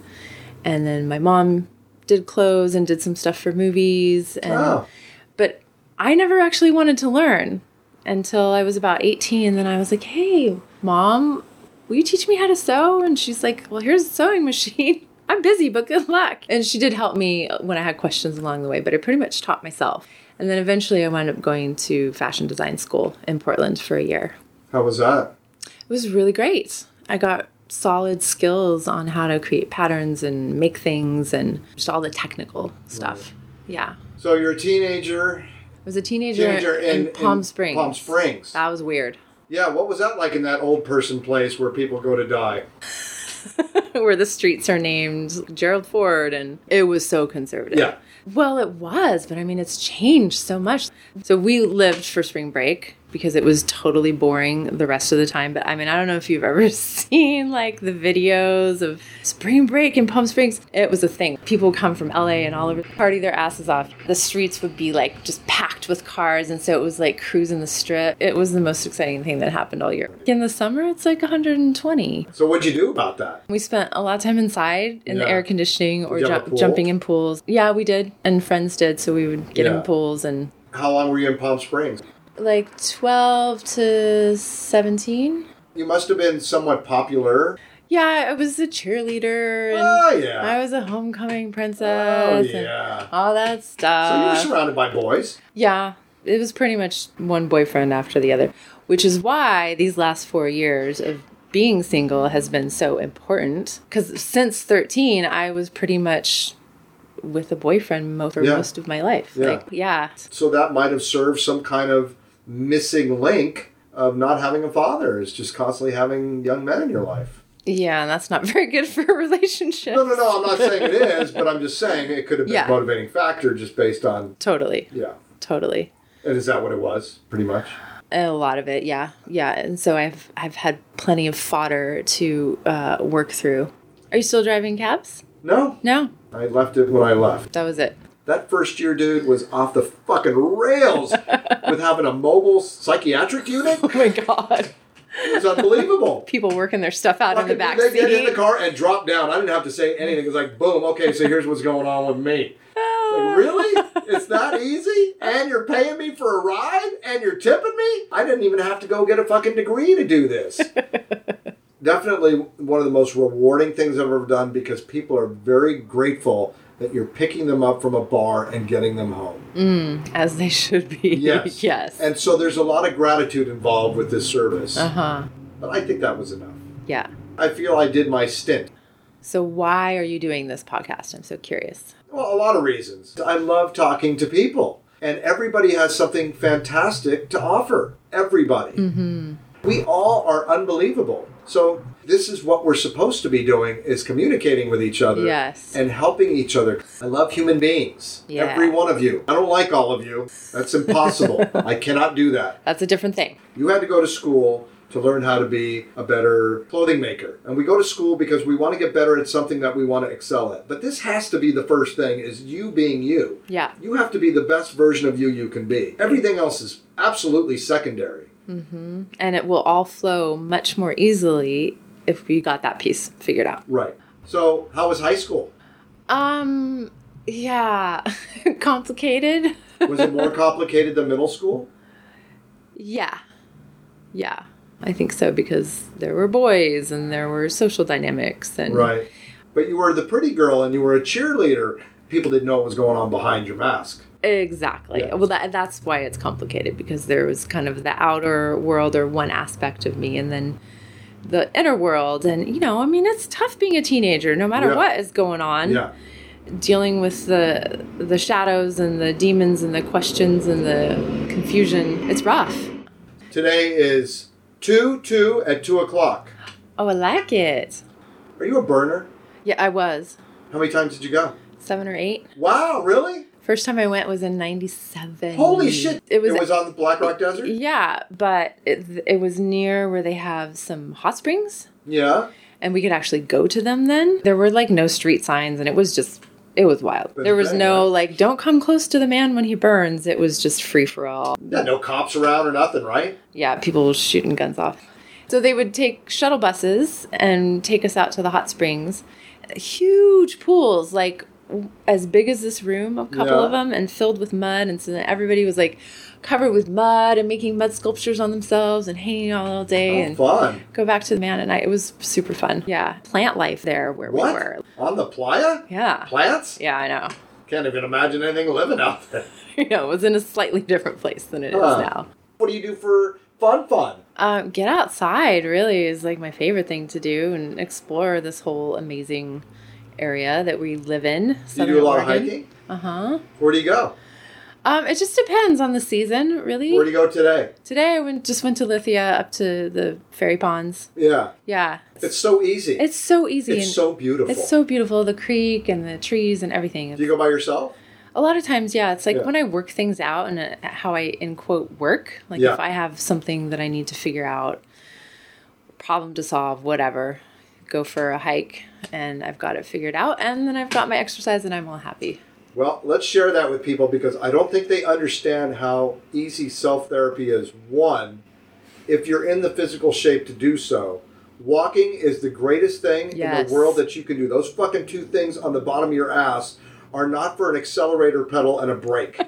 Or a for- chair. Or a chair. They're for walking. Yes. Walking saved my life. Literally. Uh-huh. Walking. Walking is amazing. Because it's the truest form of meditation. Because once you get into a groove and shut your mind off and just walk, everything can occur to you. Totally. Your your blood is moving. Yeah. You're oxygenating yourself. Your limbs are moving. There's all kinds of super healthy brain activity happening. Mm-hmm. Go for a walk. Yes, go for a walk when in as doubt. often as you can. Absolutely, And every day. If you're stressed out, if you have something to figure out, like don't sit in front of the computer. No, go. And I still have to tell myself, like, stop, get off the computer now. Go outside. And just go outside, go into the park.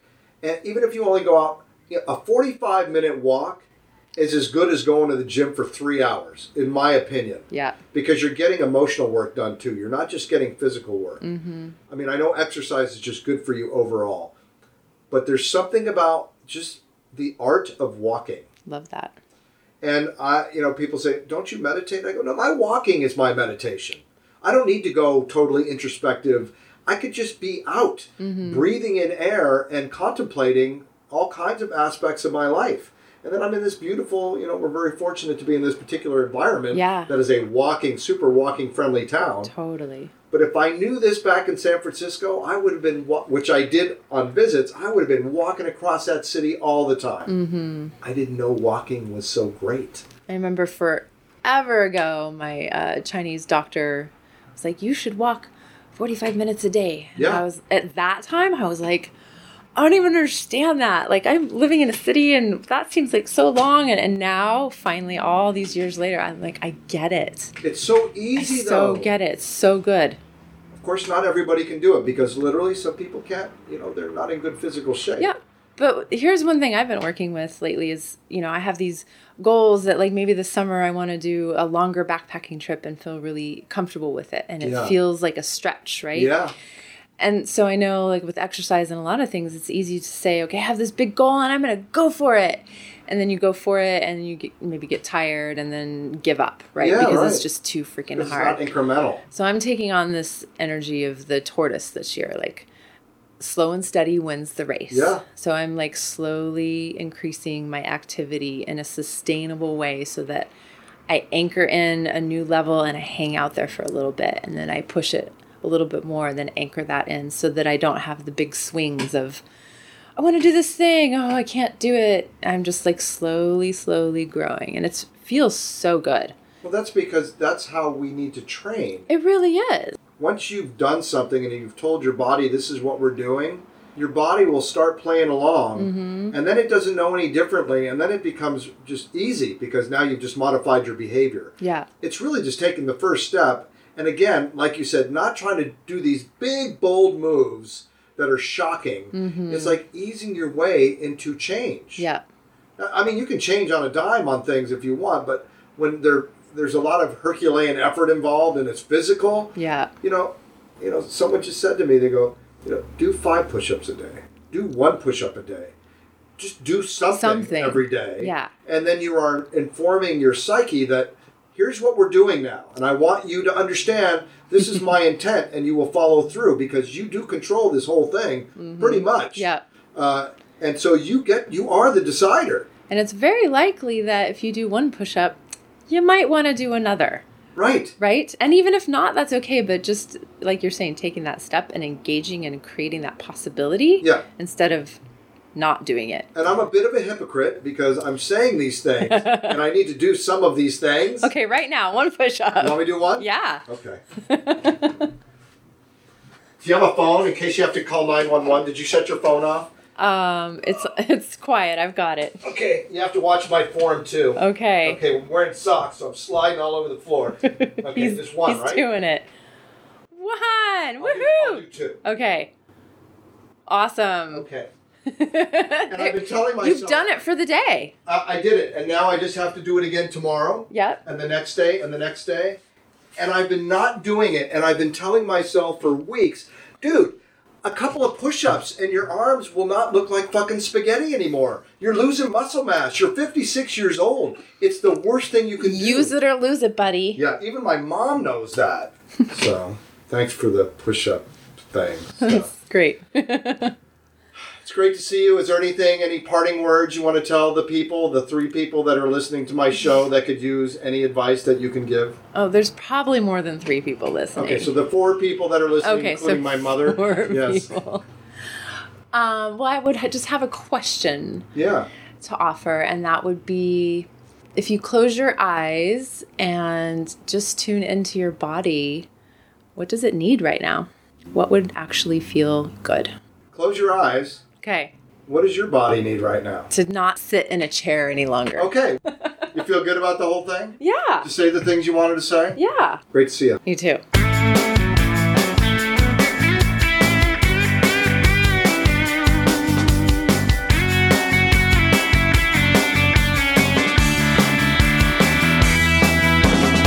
Well, that's the show. Wow, that was pretty awesome. I can't even describe the unbelievableness of connecting with these two ladies, and we can do this whole man-woman thing. It's going to require a new level of emotional maturity and a equal and mutual dissemination and interest in having all the information that we need to better serve each other and be with each other. I want to thank my mom and dad, always willing to play along.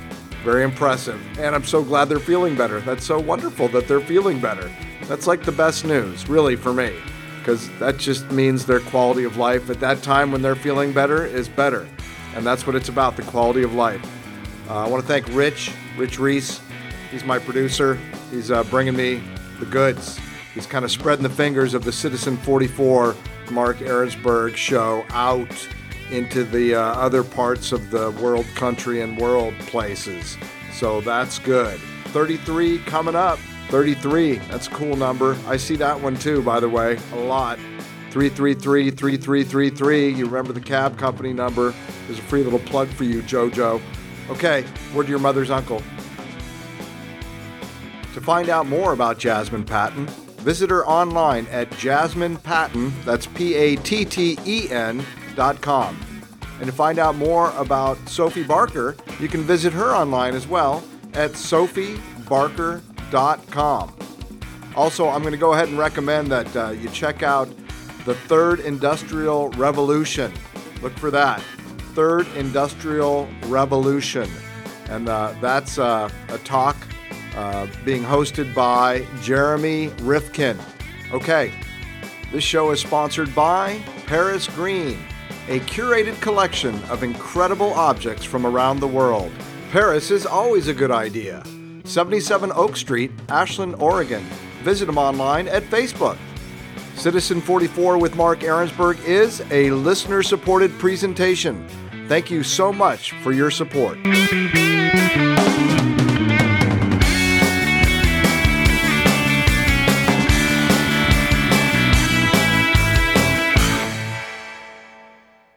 If whatever you're doing is not working, there's only one way you can change that, and that's to change what you do, change what you do, change what you do, change what you do, change what you do, change what you do, change what you do, change what you do, change what you do. I am Citizen 44. Stars shining bright above you. Night breezes seem to whisper, I love you. Birds singing in the sycamore tree. Dream a little dream of me. Say nighty night and kiss me. Just hold me tight and tell me you miss me. While I'm alone and blue as can be. Dream a little dream of me.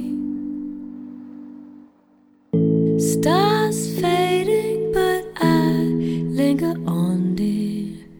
Still craving your kiss. I'm longing to linger till dawn, dear. Just saying this. Sweet dreams till sunbeams find you. Sweet dreams that leave our worries behind you. But in your dreams, whatever they be, dream a little dream.